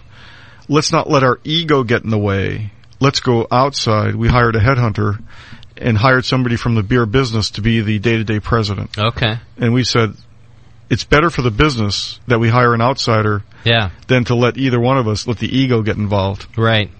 I have to say that interviewing you today, Pete, has made me feel like a complete and utter failure so far. Because I'm thinking of all of the ridiculous things that I've done as far as making this thing happen. And you guys really started from a place that was you just made a lot of really great decisions. You really sometimes you get lucky from the right place. You made a lot of good decisions. What does that feel like? It feels like being retired early is what it feels like. Twice. Yeah, twice. Feels like being retired twice. Retarded? Yes. All right, I got to tell a little story to get your reaction, and I meant to do it earlier in the show, and I forgot, and then someone has asked me about it because I've mentioned it before. See, another bad decision. And it's how I met Pete. Uh-oh. And this is a good story. And I really want to know if you remember this too, Pete, because it is a good story because I'm a douchebag is why it's a good story. So I met Pete at Sean O'Sullivan at the 218 563 2nd Street. At beer school. At beer school, that's right. He holds a beer school. But I don't remember that. Every now and then. Yeah, but I wasn't there. Yeah. And I was in the corner. Yeah, you were the asshole, but I don't remember. So he was holding a beer school and we went out to it. And Sully's been great for the show. He's always telling people, hey, he introduces me to a lot of people. But Sean was busy that day, so what I assume happened is that he went to Pete and he said, hey, over there is Justin and he does that beer show that I'm involved in sometimes and you should introduce yourself. You guys should talk. I just assume that's what happened because I'm sitting in my corner there and Pete comes up to me and he says, hi, I'm Pete Slosberg, and I don't know Pete. Right. I think that there should be... Because you never read the book. Because I hadn't read the book. Exactly. Read the book. And I'm going to say right now that I think that there should be a mandate that you should always introduce yourself as the artist formerly known as Pete's Wicked. So that people like me who are retarded know that you're not just Pete, you're Pete. All right. Or at least wear the shirt. So Pete comes up... I put my pants on left leg first. How do you put your pants on? We don't wear pants. I don't wear pants at all. So he comes up and he says, I'm Pete Slosberg. I hear you have a radio show. And I think that he's just a guy asking about the radio show. So I'm not a dick or anything, but I say, yeah, I do a radio show. And then he said, what's it about? And I said, well, it's good. My final statement to Pete is basically, because I was trying to say whether or not he should listen to it, and I essentially said, it's fun and it's good if you're into beer. This is what I say to Pete, and he nods his head at me and turns around and walks away. He puts the big L on his forehead and walks away like, okay, yes, loser. This is what I say. Appropriate response. I say, it's a good show if you're into beer. He turns, he walks away. Dr. Scott, my co-host then, Pete, so this is after you leave, he looks at me, and he's shaking his head at me, and he goes, Do you know who that was? You fucking asshole. That was Pete. Pete. Like the Pete. And I'm like, what? Pete what? He's like, Pete's Wicked. And I went into hiding. I sank to the floor. I felt like such an ass after that I had just said to Pete, well, if you're into beer, it's a good show. I have to pour a beer, as you're saying. Am I into beer? So the question from the listener, and I have to admit that I have the question too, is what was your reaction to that? Or do you even, was it anything at all? Because Sean had I've had so much fun of these beer schools of the 21st Amendment, but who do they invite to this thing? Yeah, absolutely. I completely, I don't know who that is. And I said, Justin, I don't know who that is. I said you went to the wrong guy. After too, I said, Sean, I just made a total ass of myself. I just said, if you like beer, to Pete. So then I emailed you and thinking this guy is never going to respond to my email to come on the show. And you did. You've been very gracious ever since. You've been busy, but very gracious. I hope that I didn't come off as too much of a dick. No, it's just coming out to Nevada for your show. It's just... It's been You know, you're going to meet like Augie Bush and it's going to be like, yeah, I do it. If you're into beer. Yeah, I'm going to say the same thing. I'm going to be like, well, if you know anything about beer. And he's going to go, no. Yeah. I'm not into beer. I'm more into wine spritzers. I will crush you. I will buy your little network out and crush you. This is Augie. Listen. He's on IB now? Listen, Justin, me and Pete, we will crush you. I do want to say, now that you are talking about this thing, we had the gentleman on before about a friend passing. I do want to mention one of my friends passing, who I really miss, Alan Eames. The writer. The king of beer, as he called himself. Yeah. An amazing guy. He was my mentor. I heard him at a conference talking about these weird stories from the history of beer. And I called him up and I said, is this bullshit? He said, no, it's all real. So he became a mentor and actually got me to, in all my travels, whether in Europe or here, going to brewing archives or industry archives and looking up old beers going back 300 years on stories from the world of beer. And actually I have a collection of about 600 books now, going back 300 years. No kidding. And what to me, what was so great about it wasn't so much what beers were like 300 years ago, but the stories about it that kind of makes it human. Words and phrases that we use every day. Yeah. Mind your P's and Q's. Do you know what that's from? Pints and quarts. Right. Pub owners yelling out when the crowd got rowdy, mind your pints and quarts. Yeah. Doing things by the rule of thumb is one of my favorite. That is a good one. I like that one. Tell that one. Okay, that's it comes directly from the brewing process where, well, there's one theory that doing things by the rule of thumb meant you could beat your wife with a stick that was smaller than the diameter of your thumb. I remember that, which is my favorite, by the way. I think we should repeat that one again. But the brewing one. Yeah. But on the brewing one, the thermometer wasn't invented till the 1760s. So how did a brewer know when to add yeast? You boil the liquid, it's hot, it's cooling off. If you added the yeast too soon, the heat would kill it. If you added it too late, the yeast wouldn't propagate. Yeah. So they discovered that if you put your thumb in the cooling liquid, when you put the thumb in and it got to body temperature, where you couldn't feel a temperature difference, if you pitched your yeast then, you get a fermentation out of it, a proper fermentation. Yeah. So literally, when you do things by the rule of thumb, when it feels good, you do it. Yeah. So Alan introduced me to this concept, and I just got so turned on. And there's so many great stories. Who here in the audience, the Peanut Gallery, yes, knows where the Pilgrims landed? Plymouth? Yeah, Plymouth. You know why they landed at Plymouth? They ran out of beer. They didn't run out of beer. They were low? No. They didn't. That's not the story? Not the Pilgrims. Oh. Who is it that ran out of beer, so that's why they landed? I thought it was the Pilgrims. No, not the Pilgrims. It was the sailors of the ship. That's right. Back hundreds of years ago, when ships were traveling around the world, the water supplies of Europe were tainted with sewage, so you could die, if not get sick, from local water in Europe. So they carried beer. Yeah, the beer might go bad, but it was not. They didn't know the chemistry of beer, but even though the beer might have gone sour, it wouldn't hurt you. So they carried beer. So when the Pilgrims booked passage on the Mayflower, they weren't going to Massachusetts. They were going to Virginia, where other British colonists were. When they got across the Atlantic, they hit an island. They thought it was an island. Turned out to be Cape Cod. And the crew, everybody was happy they made it across the Atlantic, so while they were resting, the crew did an inventory check of their supplies, and they calculated that their beer supply was such that they didn't have enough to take the Pilgrims to Virginia with enough left over to get home to England. So they said, screw the passengers, let's go to the mainland and kick them off so there'd be enough beer to get home. Oh, I see. All right.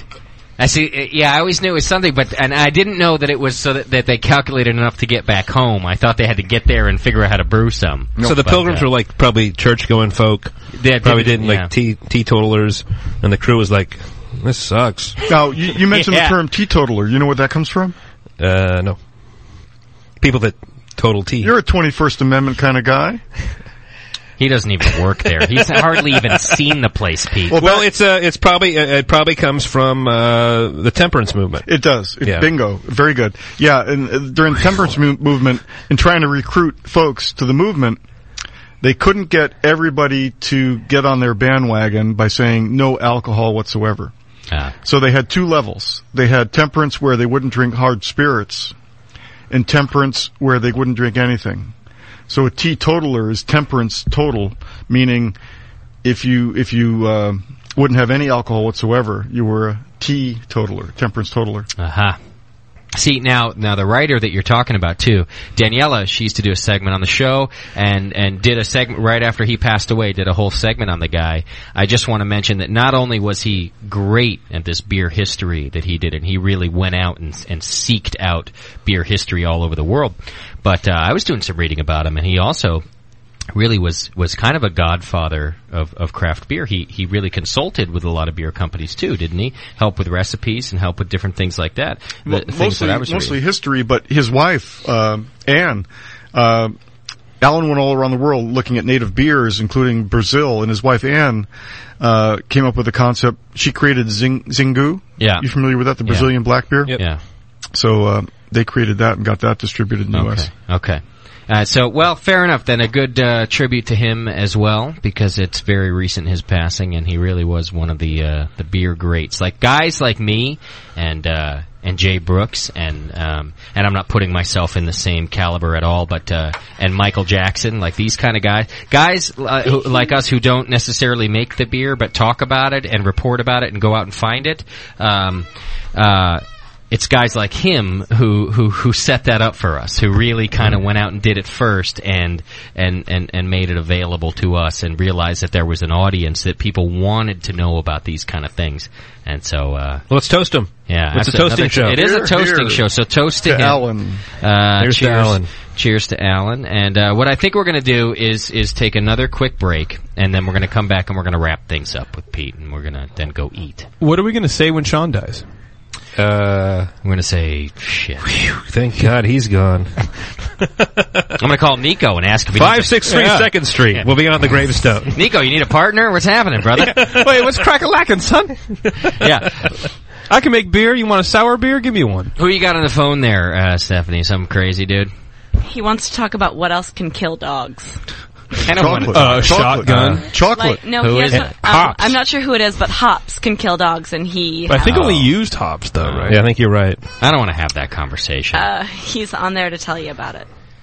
All right, everybody, hops can kill dogs, all right? There you go. Sorry, buddy. I don't want to have that conversation. I got to take a quick break, and when we come back, we're going to wrap things up with Pete, and we're glad to have him here. And if you got any questions, 888-401-BEER is the number. You can join Stephanie in the chat room. She's helping you out there. I got a few more questions in front of me already that I'll be throwing at Pete. We'll be right back. Hang in there, everybody.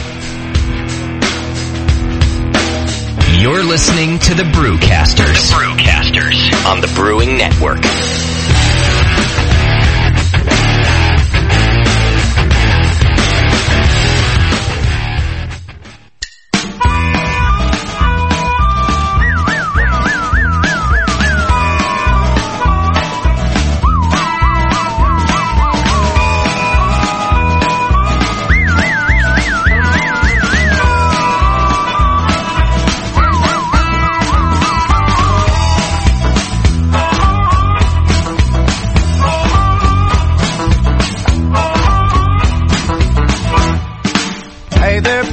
Fix your door. Better get out of my general store. Well, you sold me one, you can sell me one more. I ain't gonna sell you no beer no more. Tea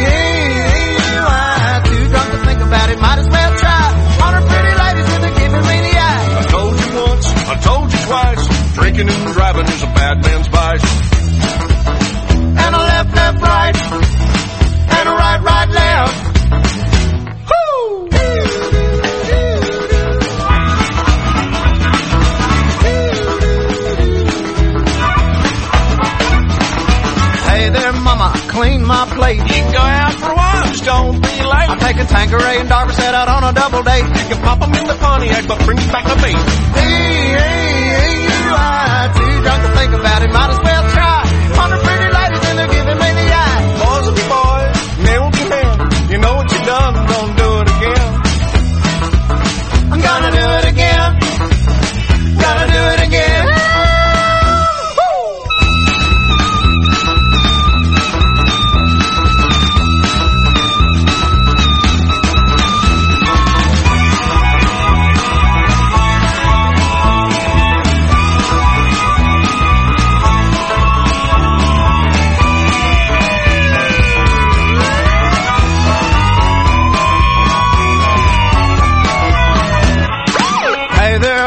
What do you know? Well, you're on the interstate and you're going slow. Yeah, I missed my turn. Which way do I go? Step out of the car, you're going to jail. No! I'm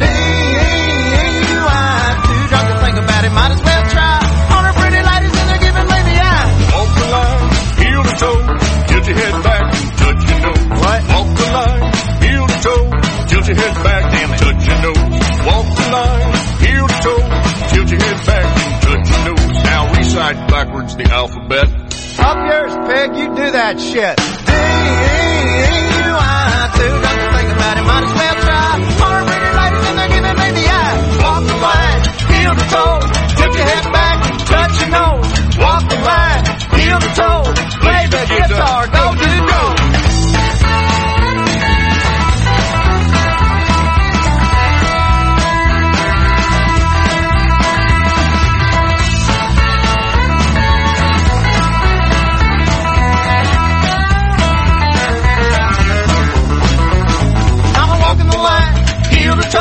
Tip my head back and touch your nose.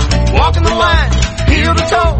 Tip my head back and touch your nose. Put your hands on your hips, follow the pen. I can't hear you, sir. Say it again. Put your hands on your hips and follow the pen. You know I fucked your sister in the back of my van. Put your hands on your hips and follow the light. Sir, I just want to go home tonight. I'm too drunk to think about it. Might as well try. Cold ain't starting 4th of July. Told you once, told you twice. Drinking and driving is a bad man's vice. Told you once, told you twice. Drinking and driving is a bad man's vice. Told you once, told you twice. Drinking and driving is a bad man's vice.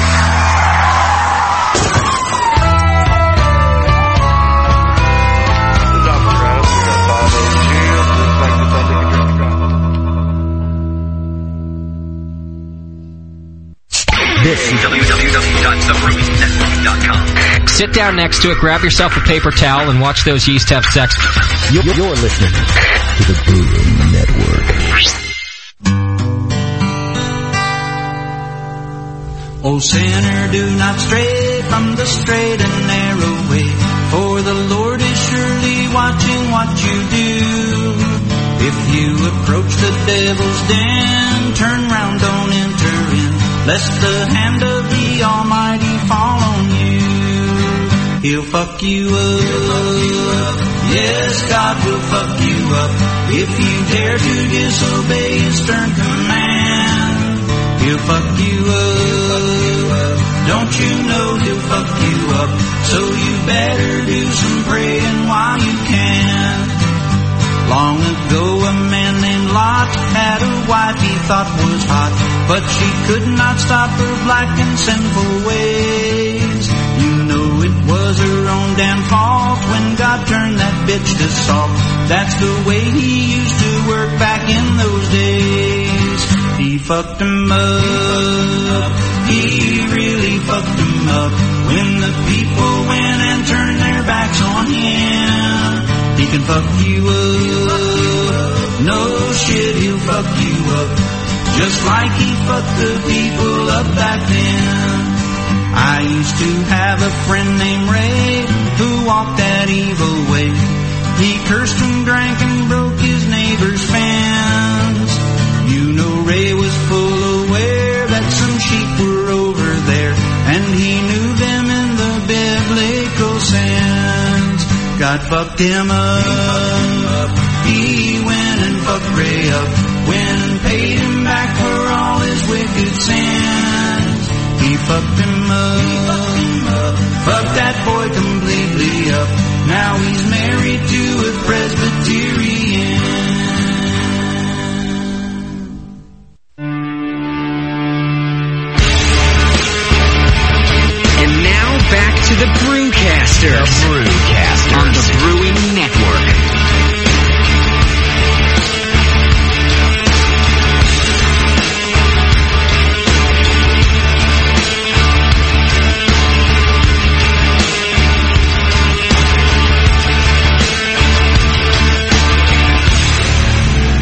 the pizza arrived, and we're having a hard time getting back to the show.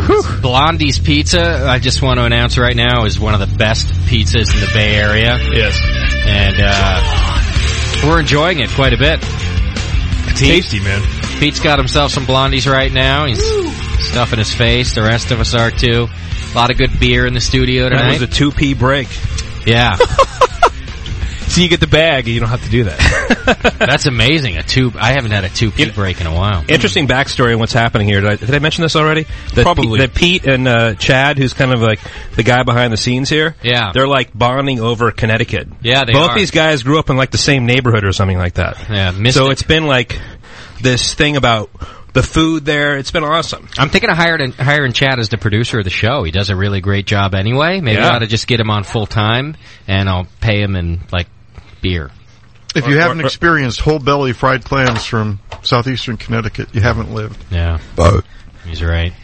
Or pizza. There's like 8 million pizzas out there. We all love Connecticut, because I'm from there too, but we all move away from it. If we liked it, we'd be there. Yes, we love to visit and talk about it and how great it is. Isn't it fun to reminisce? And we just don't want to live there. All right. You can't buy alcohol on Sunday. What kind of state is that? No, you can't. And you can visit Connecticut by going to 563 2nd Street. That's right. Straight shot. Right to Connecticut. They did change a couple of the blue laws, though, Pete. Now I think they can sell beer till 9. And if the liquor store wants to, they can stay open on Sunday. Wow. But they don't want to. None of them want to. So they've just stuck with the, forget it. So, yeah. So their business model's kind of whacked. Yeah, damn blue laws. It's crazy. They need a what would Pete do mantra. And we'd open. All right, we're going to be wrapping things up here. 888-401-BEER is the phone number if you have any final questions, or you can join Stephanie in the chat room. She'll send the questions also. I don't know if you're going to know the answer to this off the top of your head, Pete. This came from the chat room. You had mentioned the caramel malt that's in your Wicked. They want to know what lava bond it was, because there's a couple different caramels. The answer is 60. 60. 60 degrees lava bond. There you go. 60L caramel. Come on, bring him on. He's ready to go. I like that. The answer is 60. Looks like we'll be playing Stump the Brewer a little bit later, because Pete knows it. You don't think he has an unfair edge about his own beers, though? They want to know if and again, don't know if you know, at Gambrinus, now that they have Pete's, is Wicked Ale under a new recipe, or do you think they're carrying your recipe? Oh, it's definitely a brand new recipe. Really? They've done a whole new thing. Now, why do you think that is? Did they just feel like they could make a better thing, or just, is that what happens when people, you just got to do things new when you buy a company? You got to ask them. Okay, fair enough. Fair enough. People want to know how you first got into contract brewing. It sounds like it was a budget thing when we were talking about it earlier. Well, it wasn't a budget thing. It was a strategy thing. Okay. And the strategy was, given limited resources, like we didn't have 1.7 million like Sean had in his pocket. Yeah. I thought it was 10 million earlier. Whatever. We'll go What's with the flow. difference? You have to ask yourself, how important is building your own brewery? Okay. And we had two answers to that. One, we thought we could get better quality from a partner brewer. Mm-hmm. And number two, if our ego told us that this brand had potential and it grew, that whatever we built, whatever it might cost, $500,000, $1 million to get it going, would be obsolete in a couple of years. So from a cash perspective, why bother spending any money on it? Yeah. Now, how about as the company grew, over the course of the years, did you guys ever think maybe we ought to have our own place, or? The answer is no, and no. Because it worked, right? What you were doing was working. You know what's interesting is that this argument, or this discussion actually, is really kind of an American phenomenon. Yeah. You go to Belgium and you talk to brewers over there. Like, I got a great tour from this guy who was starting his own brewery, gave me a tour of Cantillon in Brussels, and he's trying to develop his own beer and all that, and he's brewing it at another brewery in Belgium. And you talk to the people at Earthel Brewery, and they're brewing it somewhere else. So it's kind of this thing that if you don't own your kettles, then you're not worth your salt. And I take issue with that. I think that if you have the quality product and all that, what's wrong? What's the big deal? Germany has that problem too, that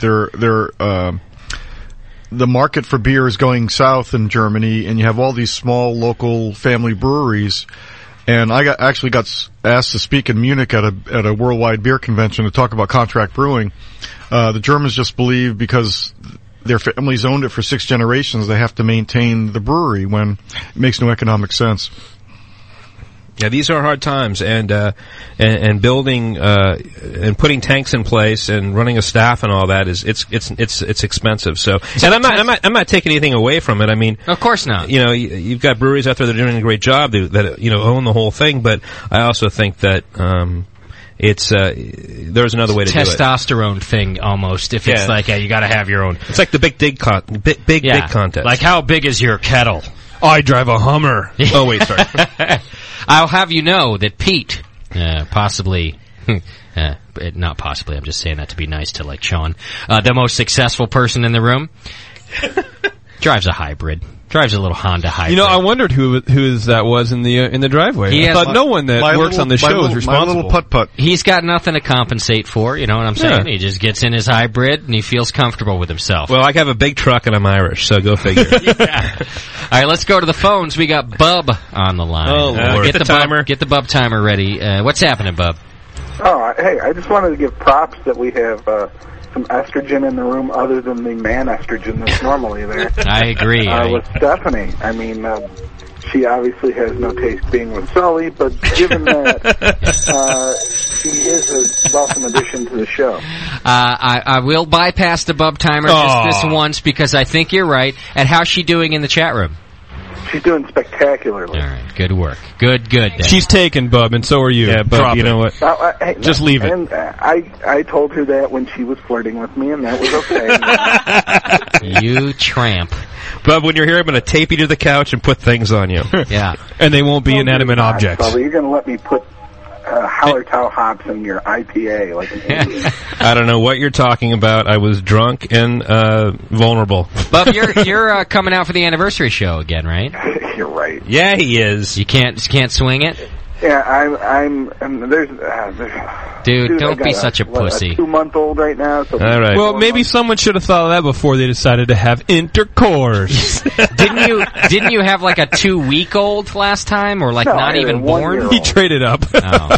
Yeah, I had a 1-year-old. So yeah, now I'll have like a 2.5-year-old. You can make it. Well, when your vagine drops, just let us know. Yeah. Sell them and get started new. Hey, Sully, were you sponsoring me? Were you going to pay? That's what Pete asked him. What's the right answer? Sean's paying for me to go to Austin for the Brewers Conference. I heard that. I heard that was the deal. We're all going to go. I love the man that sold his company for $70 million, like, is looking for me to pay for it. To fly him out to Austin. Hey, that makes good business sense. You know, it really does, JP. Was that the final deal? Did they pay you $70 million for Pete's Wicked? Yes, they did. Any residuals? But it wasn't to me. We had we had 50 investors. So you had 50 investors. No kidding. I love you, Pete. Yeah, it's Bob. I'm speechless. I don't even want to speak anymore. Pete, do you get any like royalties or something off the name, or is it just just a clean anything on the back end? Clean slate. That's it. Dude, fair enough. Yeah. Adios. You know what, though? Wow. I love that you're asking him to fly you out to Austin still. Yeah. I think that's brilliant. I do the same thing. Well, you just missed it because Bub said, Pete, I love you, and he was in some sort of masturbatory fantasy right now. He's sitting, in a dark room somewhere. What do you mean, like if he was? Me and Bub, we can't even find $70 million in Monopoly money. We've bought several board games, and we still haven't added up that. I love you, Pete. I even use the Xerox at work, and I can't get that high. No, it's new money. It's black and white money. Take it. Thanks, Bub. Thank you. Out. Props to Stephanie. That's always nice to hear, right? It is good, too. I don't know, Sully and Steph, if you guys listened to last week, though, but I was getting fed up with all the dudes in the room. It was ugly. I heard that. I listened to that show. It got bad. Yeah. I just was like, come on, give me a break. Get me out of here.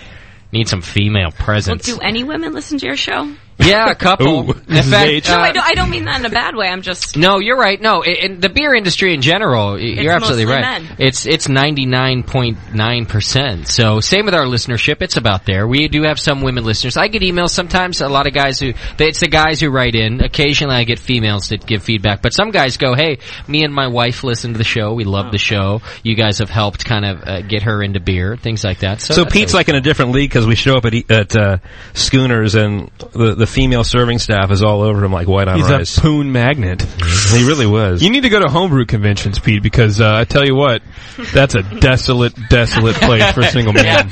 Yeah, so if your wife is concerned about you going to events, go to a homebrew event. You'll be fine. I spoke at the National Homebrewers Conference years ago, and I presented our beer education chart. And I got to tell you, it took homebrewers to give us a creative spark for doing a beer T-shirt with our education chart. Yeah. And the guys in the front of the audience said, you should create a T-shirt with the beer chart upside down on it. And I thought to myself, that's kind of twisted. Why put it upside down? But then I thought about it, and I thought two things.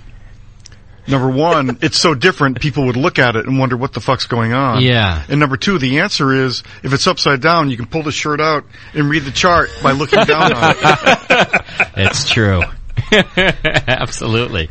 And speaking of women listeners, I do need to announce, and I don't know how I feel about this, but Mrs. H is pregnant. Again. What?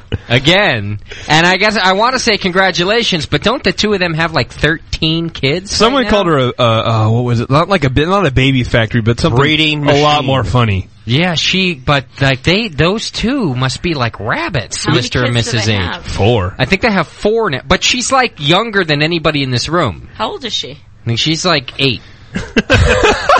I'm pretty sure she's from the Midwest, and they get you look at them wrong. And they pregnant. start early there. It was I think she's like 26 or 27. It's that. And I think she's now younger than pregnant with her. Mr. H. 50. Condoms. Look it up. Put that thing away, dude. I mean, those guys. It was funny because congratulations, though. Instantly, the chat knew that she goes, "So, I have an announcement," and then instantly people go, "You're pregnant. What are you pregnant? You're pregnant again. I know you're pregnant again. You're probably pregnant again, huh?" How old's her youngest? Yeah. A week, I think. 9.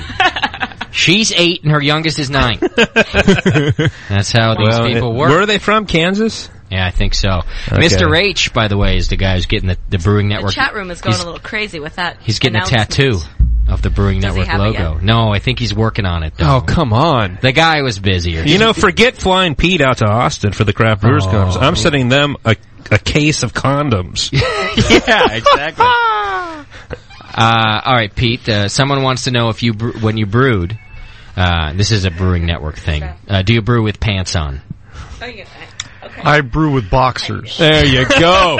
No pants, Pete. Attaboy. That's our boy, Pete. Good. Yeah. Okay. Couple of questions about the chocolates. I know you're not involved with the company there anymore either, but people want to know where they can get them, and can they get them online or anything like that? They want to try your chocolates.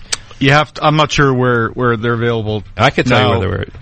We still sell them, actually. At 563 2nd Street. At 21st Amendment. I didn't see the display. Are you selling them there? Really? Yeah. No kidding. We did 2 chocolate dinners with the 21st Amendment where their chef used our chocolate in every course and then was paired with a beer, and these were probably the best dinners we've ever been to. It was awesome. We sold out the whole place. Including a chocolate salad. Can you imagine a chocolate salad? Their chef created a mix of greens with shaved dark chocolate, shaved Reggiano Parmesan, fennel, roasted nuts, and a vinaigrette. The combination was spectacular. Wow. That sounds great. It's too bad they didn't have any good decent beer there to oh God. Can I just say Pete just said nuts? Go ahead. I'll allow it one time. All right. Pete just said nuts. Thank you. You're welcome. We have Mrs. Henning on the line. I still have a couple questions in front of me for you, Pete, about your beer too, so I'm going to get to that. Mrs. Henning, congratulations, and what the hell? There's no congratulations necessary. How old are you? I'm 24. 24 even. And how many is this now? I'm not even pregnant. It was just an April Fool's joke. Hey, good job. Our first April Fool's of the day. Yeah, I got everybody. It was pretty good. You did, but you know what's sad is that we all believed it because you have 4 already, and we're thinking like this isn't a stretch. You know what I mean? Yep. No pun intended. That was a good joke. All right. Stretch. Thank you. So note to file, Mr. H, tattoo, vasectomy. Yes. Yeah, you guys got to curb the baby output. You know what I mean? Yep. Like 4 is enough, right? That is true. Are you guys thinking about more later? Oh, no. All right. No more kittens either. No. Yeah. This from a lady who just sounds overworked. No in cats the baby and department, no babies. You know? She's like, no. I'll kill him if he ever does it again. All right, good one. You got us, Mrs. H. Nice work. All right. Have a good night. You too. Bag and lake 'em. That a girl. That's fun. Jeez. What? Someone had to get us on April Fool's. I was, yeah, okay. But we believed it. That's what the funny thing is. We believed it. Yeah. By the way, all this time, it's been my roommate Chad who's been speaking as Pete. Pete's not even here. Yeah. April Fools. Yeah. April Fools, everybody. We just thought it'd be a good one. It's a Connecticut connection. And we've had pants on this whole time. People want to know, and you could answer this both for your homebrew and for the Pete's Wicked. People want to know what kind of yeast you used. Is that a proprietary secret? It's not yours anymore, is it? So you don't care. Well, as I mentioned, we use Brewing Partners. Yeah. So whatever they had, in whatever their house yeast was, we had to work with. So that's right. We talked about it changing. So it changed each time. What did you start with? What was your original? Do you remember? Well, it was Palo Alto Brewing Company and Mountain View's yeast. Whatever they had. Whatever they had. How about your homebrewed version? What would you use then? Back in the day, was it whatever wine the people had? There weren't a lot of choices back then. Yeah, back in the day, you had to take it. Probably beer, bread yeast. I don't remember. You threw some sourdough in there. Yeah. And for homebrew, you got a favorite style that you used to like to brew? I don't know if I ever brewed the same style twice. No, I always experimented. You know, the fun thing about brewing is why do the same thing over and over again? Yeah. You know, do twists and variations. Agreed. Okay, and I think the last thing of the day is people want to know what's in your future because you've had a lot to do with different things. I've been so inspired by this radio show, I think I'm going to get into broadcasting. Is it right? Because I have a sponsorship program that I know a beer and can company that needs to do some promotion. Yeah. They need to start selling it outside of the brewery. That's what they need to do. Especially because that stuff's going out all over the country. You got to talk to those fans. You know, I got a 6-pack of it, and every one I opened up, it splashed all over. It was, I don't know who loaded the yeast in the beer, but it was foaming all over. What are you getting at? His name is Jesse. You've done a couple of pretty big companies. Are you looking to open another, or are you going to just retire? What do you think? I rode my bicycle 25 miles this morning before coming here, and that's a lot of fun too. Yeah. So you don't have any ideas though? Something else on the horizon? Come on. You got something. I want to help people in need like Sean on his beer project. Well, you're doing that already, but what else? Helping others. Okay. Helping others. It's like a venture capital kind of thing? Consultant? Well, not even consulting, just helping. I'm not charging. Yeah. Free beer every once in a while is okay. No, it was great. Nico and I had dinner with Amy and Pete, his wife, at the 2-1A a couple nights ago, and at 5:26. and he just asks questions and throws things out, and it's like you just sit there as a sponge and absorb everything. So even during the show, I've been just like listening the whole time. So. I agree. You did the same today as we're meeting people at the breweries that we went to. You're like, hey, tell me about your mistakes. Tell me what you do different. And I'm just listening. I had great questions to ask. And, from a guy who's really... I wouldn't say they're great questions, though. You like the answers better? I think my answers were much better than the questions. Yeah, that's fair. You ever go out and buy yourself a 6-pack of Pete's Wicked now? No, I don't. What I can say about the reformulation is I got some test batches of it from Texas, and my comment was, boy, this tastes exactly like Newcastle Brown. Oh, yeah? And interesting. That got verified. So I'm not a fan of Newcastle Brown. Okay. That's fair enough. I haven't had Pete's Wicked in years. I haven't had it since I got drunk on the strawberry. Yeah. And it was one of those things like with tequila, like you have a bad night on it and you don't go back. Yeah. I never went back. But I grew up on it. Like, that was the thing. Like, if you wanted something tasty, especially on the East Coast, we were talking about how we thought you were an East Coast company for so long because it was so popular back there. Plus the word wicked. That's wicked that's good. A Baston thing. Dude. And, tell you what year did you have this horrible experience on it? I would say You know what? It was the year you sold the company. Well, then there you go. It was right around 97, and that's the last time I've had Pete. Then it doesn't matter. So, thank you. Yeah, I'm with you. Yeah. Good timing. I have inadvertently been aligned with Pete the whole time. Yeah, that's wicked good timing. Yeah, it was wicked good timing, as a matter of fact. The good news, though, is what I love in all the travels is you can go anywhere in the United States now and find a decent beer. That's so good. Yeah. And that's different. Now, that's the other thing. I guess the one question, I didn't ask is, you kind of explained that you guys got into it because there were people trying to buy craft beer, but they couldn't find it very much. But it still was at a risky time. I mean, it was not a big business, and you guys jumped in right at the front there. How did you guys kind of evaluate that risk compared to the potential? How did you feel like, okay, we don't have much, and we're going to take a stab at it, and this is it? I want to know, because that was really early in the game. Well, part of the equation is what was available. You had Bud Miller Coors. Yeah. You had regionals like Schlitz or Stroh's. Yeah. You had imports. Then you had a couple of micros. And if people wanted full flavor, even the imports weren't really delivering. Yeah, you could get Guinness. But most of the imports that were generally available weren't the full-flavored ones. German lagers are not... They're great for what they are, but they're not all the flavors. So we had confidence that as people got exposed to these full-flavored beers, because we saw it with bread. Using bread as an example, specialty bread bakers all around the country were opening, and we also we call it the beer latitudes. And same for bread too. Basically, if you draw a line from D.C. to San Diego, anything above that line, you could sell decent bread or decent beer, and anything below would be more risky because it's too hot. Okay. People don't go for the full flavors in the hot temperatures. Does that go today? Yeah, pretty much. All right. That's an interesting line. That is really interesting, actually. Yeah. I was in Indiana where I bought that canning machine. No, you weren't. Automated line, and it's 0.5% of all the beer consumed in that state is craft beer, which is like lowest amongst all the states in the country. Yeah. And I think that might be below the line. Yeah, so, that's a great, at least a general theory to decide where your beer is going to do well. Is that the Mason-Dixon line? Is that the same line? I wonder. What are you trying to say about full flavor and color? I'm just saying, I'm just wondering if it's the same line. All right. Well, I have a question that might be too big to get into now, but how do you get your 50 investors?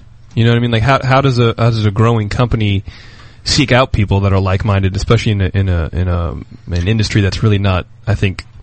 There's a saying in fundraising that it's called the F round. The F round, letter F.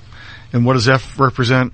Family, friends, and fools. And that's who you go to. That's all you can go to.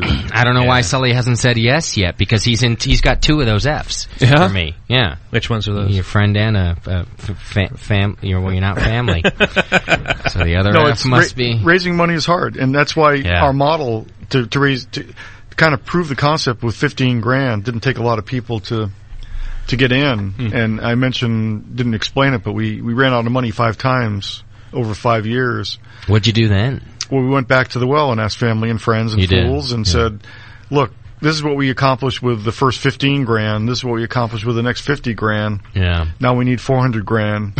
But you build a track record that you say this is what you're going to do and you do it. Yeah. And it's a little bit easier doing it that way than trying to raise a couple million with just being an unknown quantity. Yeah, absolutely. Did you put any of your own money in? I did. Yeah. Did you because you had a good job, you mentioned that you didn't want to leave your job. No. And this is kind of what the thread is in our forum right now, too. You didn't want to leave your job. Did you really kind of lay it all on the line that if it didn't work out, you were going to be in trouble? Other than investing some money, I kept my day job, and it wasn't until we started in 86. In 1990, I quit to go full-time. Okay. So the company wasn't at the zero stage. Yeah. We weren't big by far in 1990, but I put a little on the line in 1990, but we had 3 years under our belt. Sure. It looked like you were going to be all right. Well, we didn't know, but I was actually going to get transferred to Europe with IBM, and my wife wanted to go, and I told her, there's an opportunity for me to go full-time. If I don't do it, I'll regret it. Whether we make it or not, if I don't try it, I'll regret it. So yeah. she said, give it a shot. So kind of in keeping with the thread on the forum right now, you worked at IBM, you left, and then you've gone on and done, something else. If you look back, do you wish you were still at IBM? Hell fucking no. What would Pete do? I want to make a T-shirt that just says that. Yeah. 3 words. Plain as day. So all you guys out there that want to open up your own place, what would Pete do? Yeah. Quit. Get out of there. No, but it's not just that. I'll tell you what else Pete would do is everything he talked about in the beginning, which was line it up, stack the deck, talk about, because we get that. In fact, a lot of times people will, I told you about a friend of mine earlier, and I've seen threads in the forum where they go, hey, I have this opportunity. A guy's in trouble. He wants me to pick up his brewery, or, I've got a partner. He's got some money. He wants me to be the brewer, and I've been homebrewing for a year and a half. And they're not thinking a lot about it. They're just thinking about the opportunity.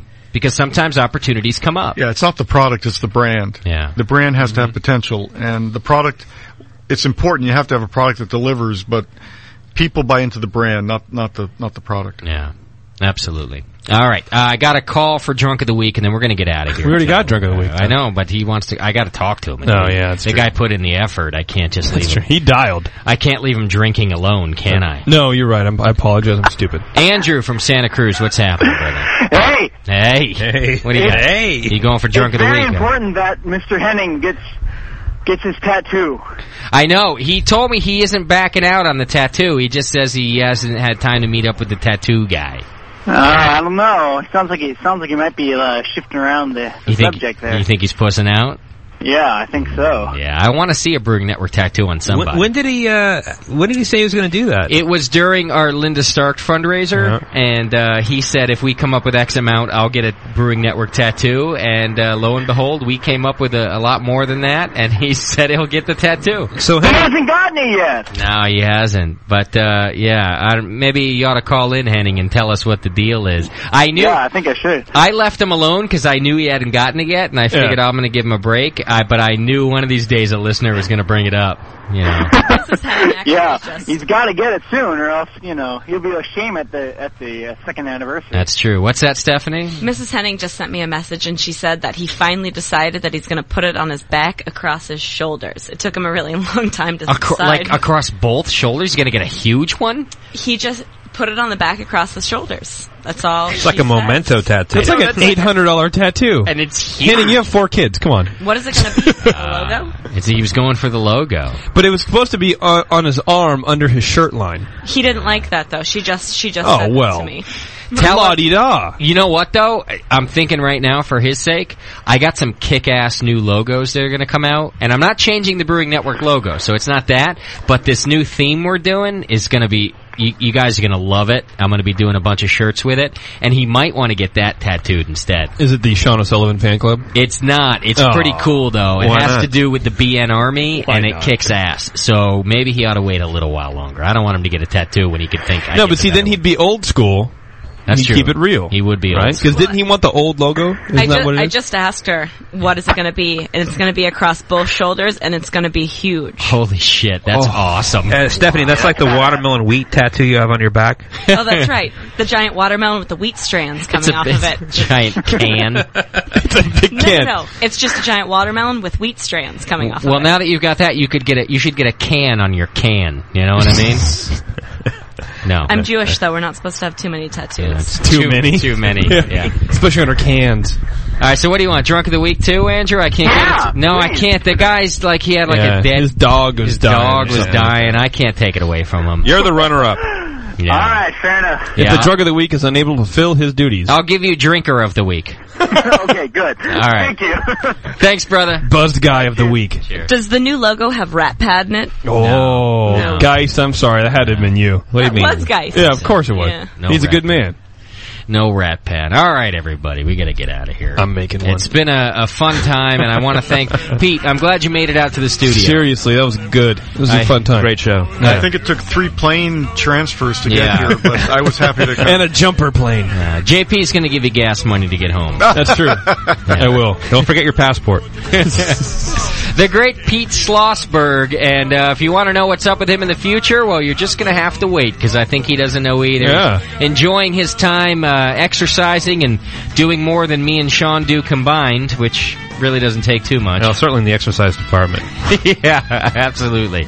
But what a great show. I'm really happy to have you. Thanks a lot for coming out here. Yeah, definitely. Here. Can he come back? Network. All right, so we're going to have, we'll invite you back for sure, and we're going to go eat some pizza, some listener pizza, and some tri-tip, and we got some beer left over. Stephanie, I want to thank you for hanging out in the chat room there. Thanks, I had a really good time. It sounds like you did a good job. You'll have to come back, too. I was just telling them I hope you invite me back. You're officially invited back. You just let me know, and we'll do that, because I don't have an official chat person yet. That's true. Not that you haven't been doing a great job, JP. I'm sure they liked you just as well. Hey, it's fine. Don't kill yourself. I'm trying not to. Remember, it's up and down the street, not across. Right? No, I gotta go. I don't want to take another call. We're out of here. Next week, don't forget, is the competition show part 2. And if you want to send your beer in for that, you can email me, justin@thebrewingnetwork.com. Of course, you can send feedback to feedback@thebrewingnetwork.com. And we're going to be judging everybody's beers next week and really kind of giving you an example of what happens at the table behind the scenes. That's going to be a good one. I'm looking forward to that. It's going to be a good thing. And we're going to have, I think, 3 BJCP certified judges, maybe more, in here judging your beer. So it's going to be a really good time. It's like a legit competition. That's usually what they have on a flight. It's kind of a competition. 2 or 3, yeah. So that's good. So that's next week. The week after that, I think we're having Schooners in here. Really? I spoke to them today, and I think they're going to come down and do it. That's a GABF award-winning brewery out here, so we're going to be talking to them. Their brewer helped map the human genome. This is not a joke. Did I hear that? We will talk about that on the show in 2 weeks. You're going to want to tune in. Shirts and podcasts are available through our store. Just click the store button on our website. I'm going to have new ones coming up soon. If you haven't bought Brew Your Own magazine yet, you can order it through our website, and it's a great way to support us. So check it out. Brew Your Own magazine. Just click the big banner right there on the home page. And finally, click those ads on our website that rhyme with frugal. It's free. It doesn't spam you or anything else, and it helps us out a lot. I'm not allowed to say exactly what they are. Don't be a poodle. But they rhyme with frugal, everybody. Thanks a lot. You've all been great today and very nice to everybody. It was a very, very nice bunch of callers today. This is a really fun show. Thank God we got Sean here. Yeah, I got to tell you, he rounded out all the niceness. It was small shoes to fill here with Doc. Yeah, because he's like 2 inches tall. You did a great job, Sully, and I enjoyed looking over there and seeing your red head. My big red, bright head. In place of Doc's red head. Yeah. Thanks, everybody. We'll see you later.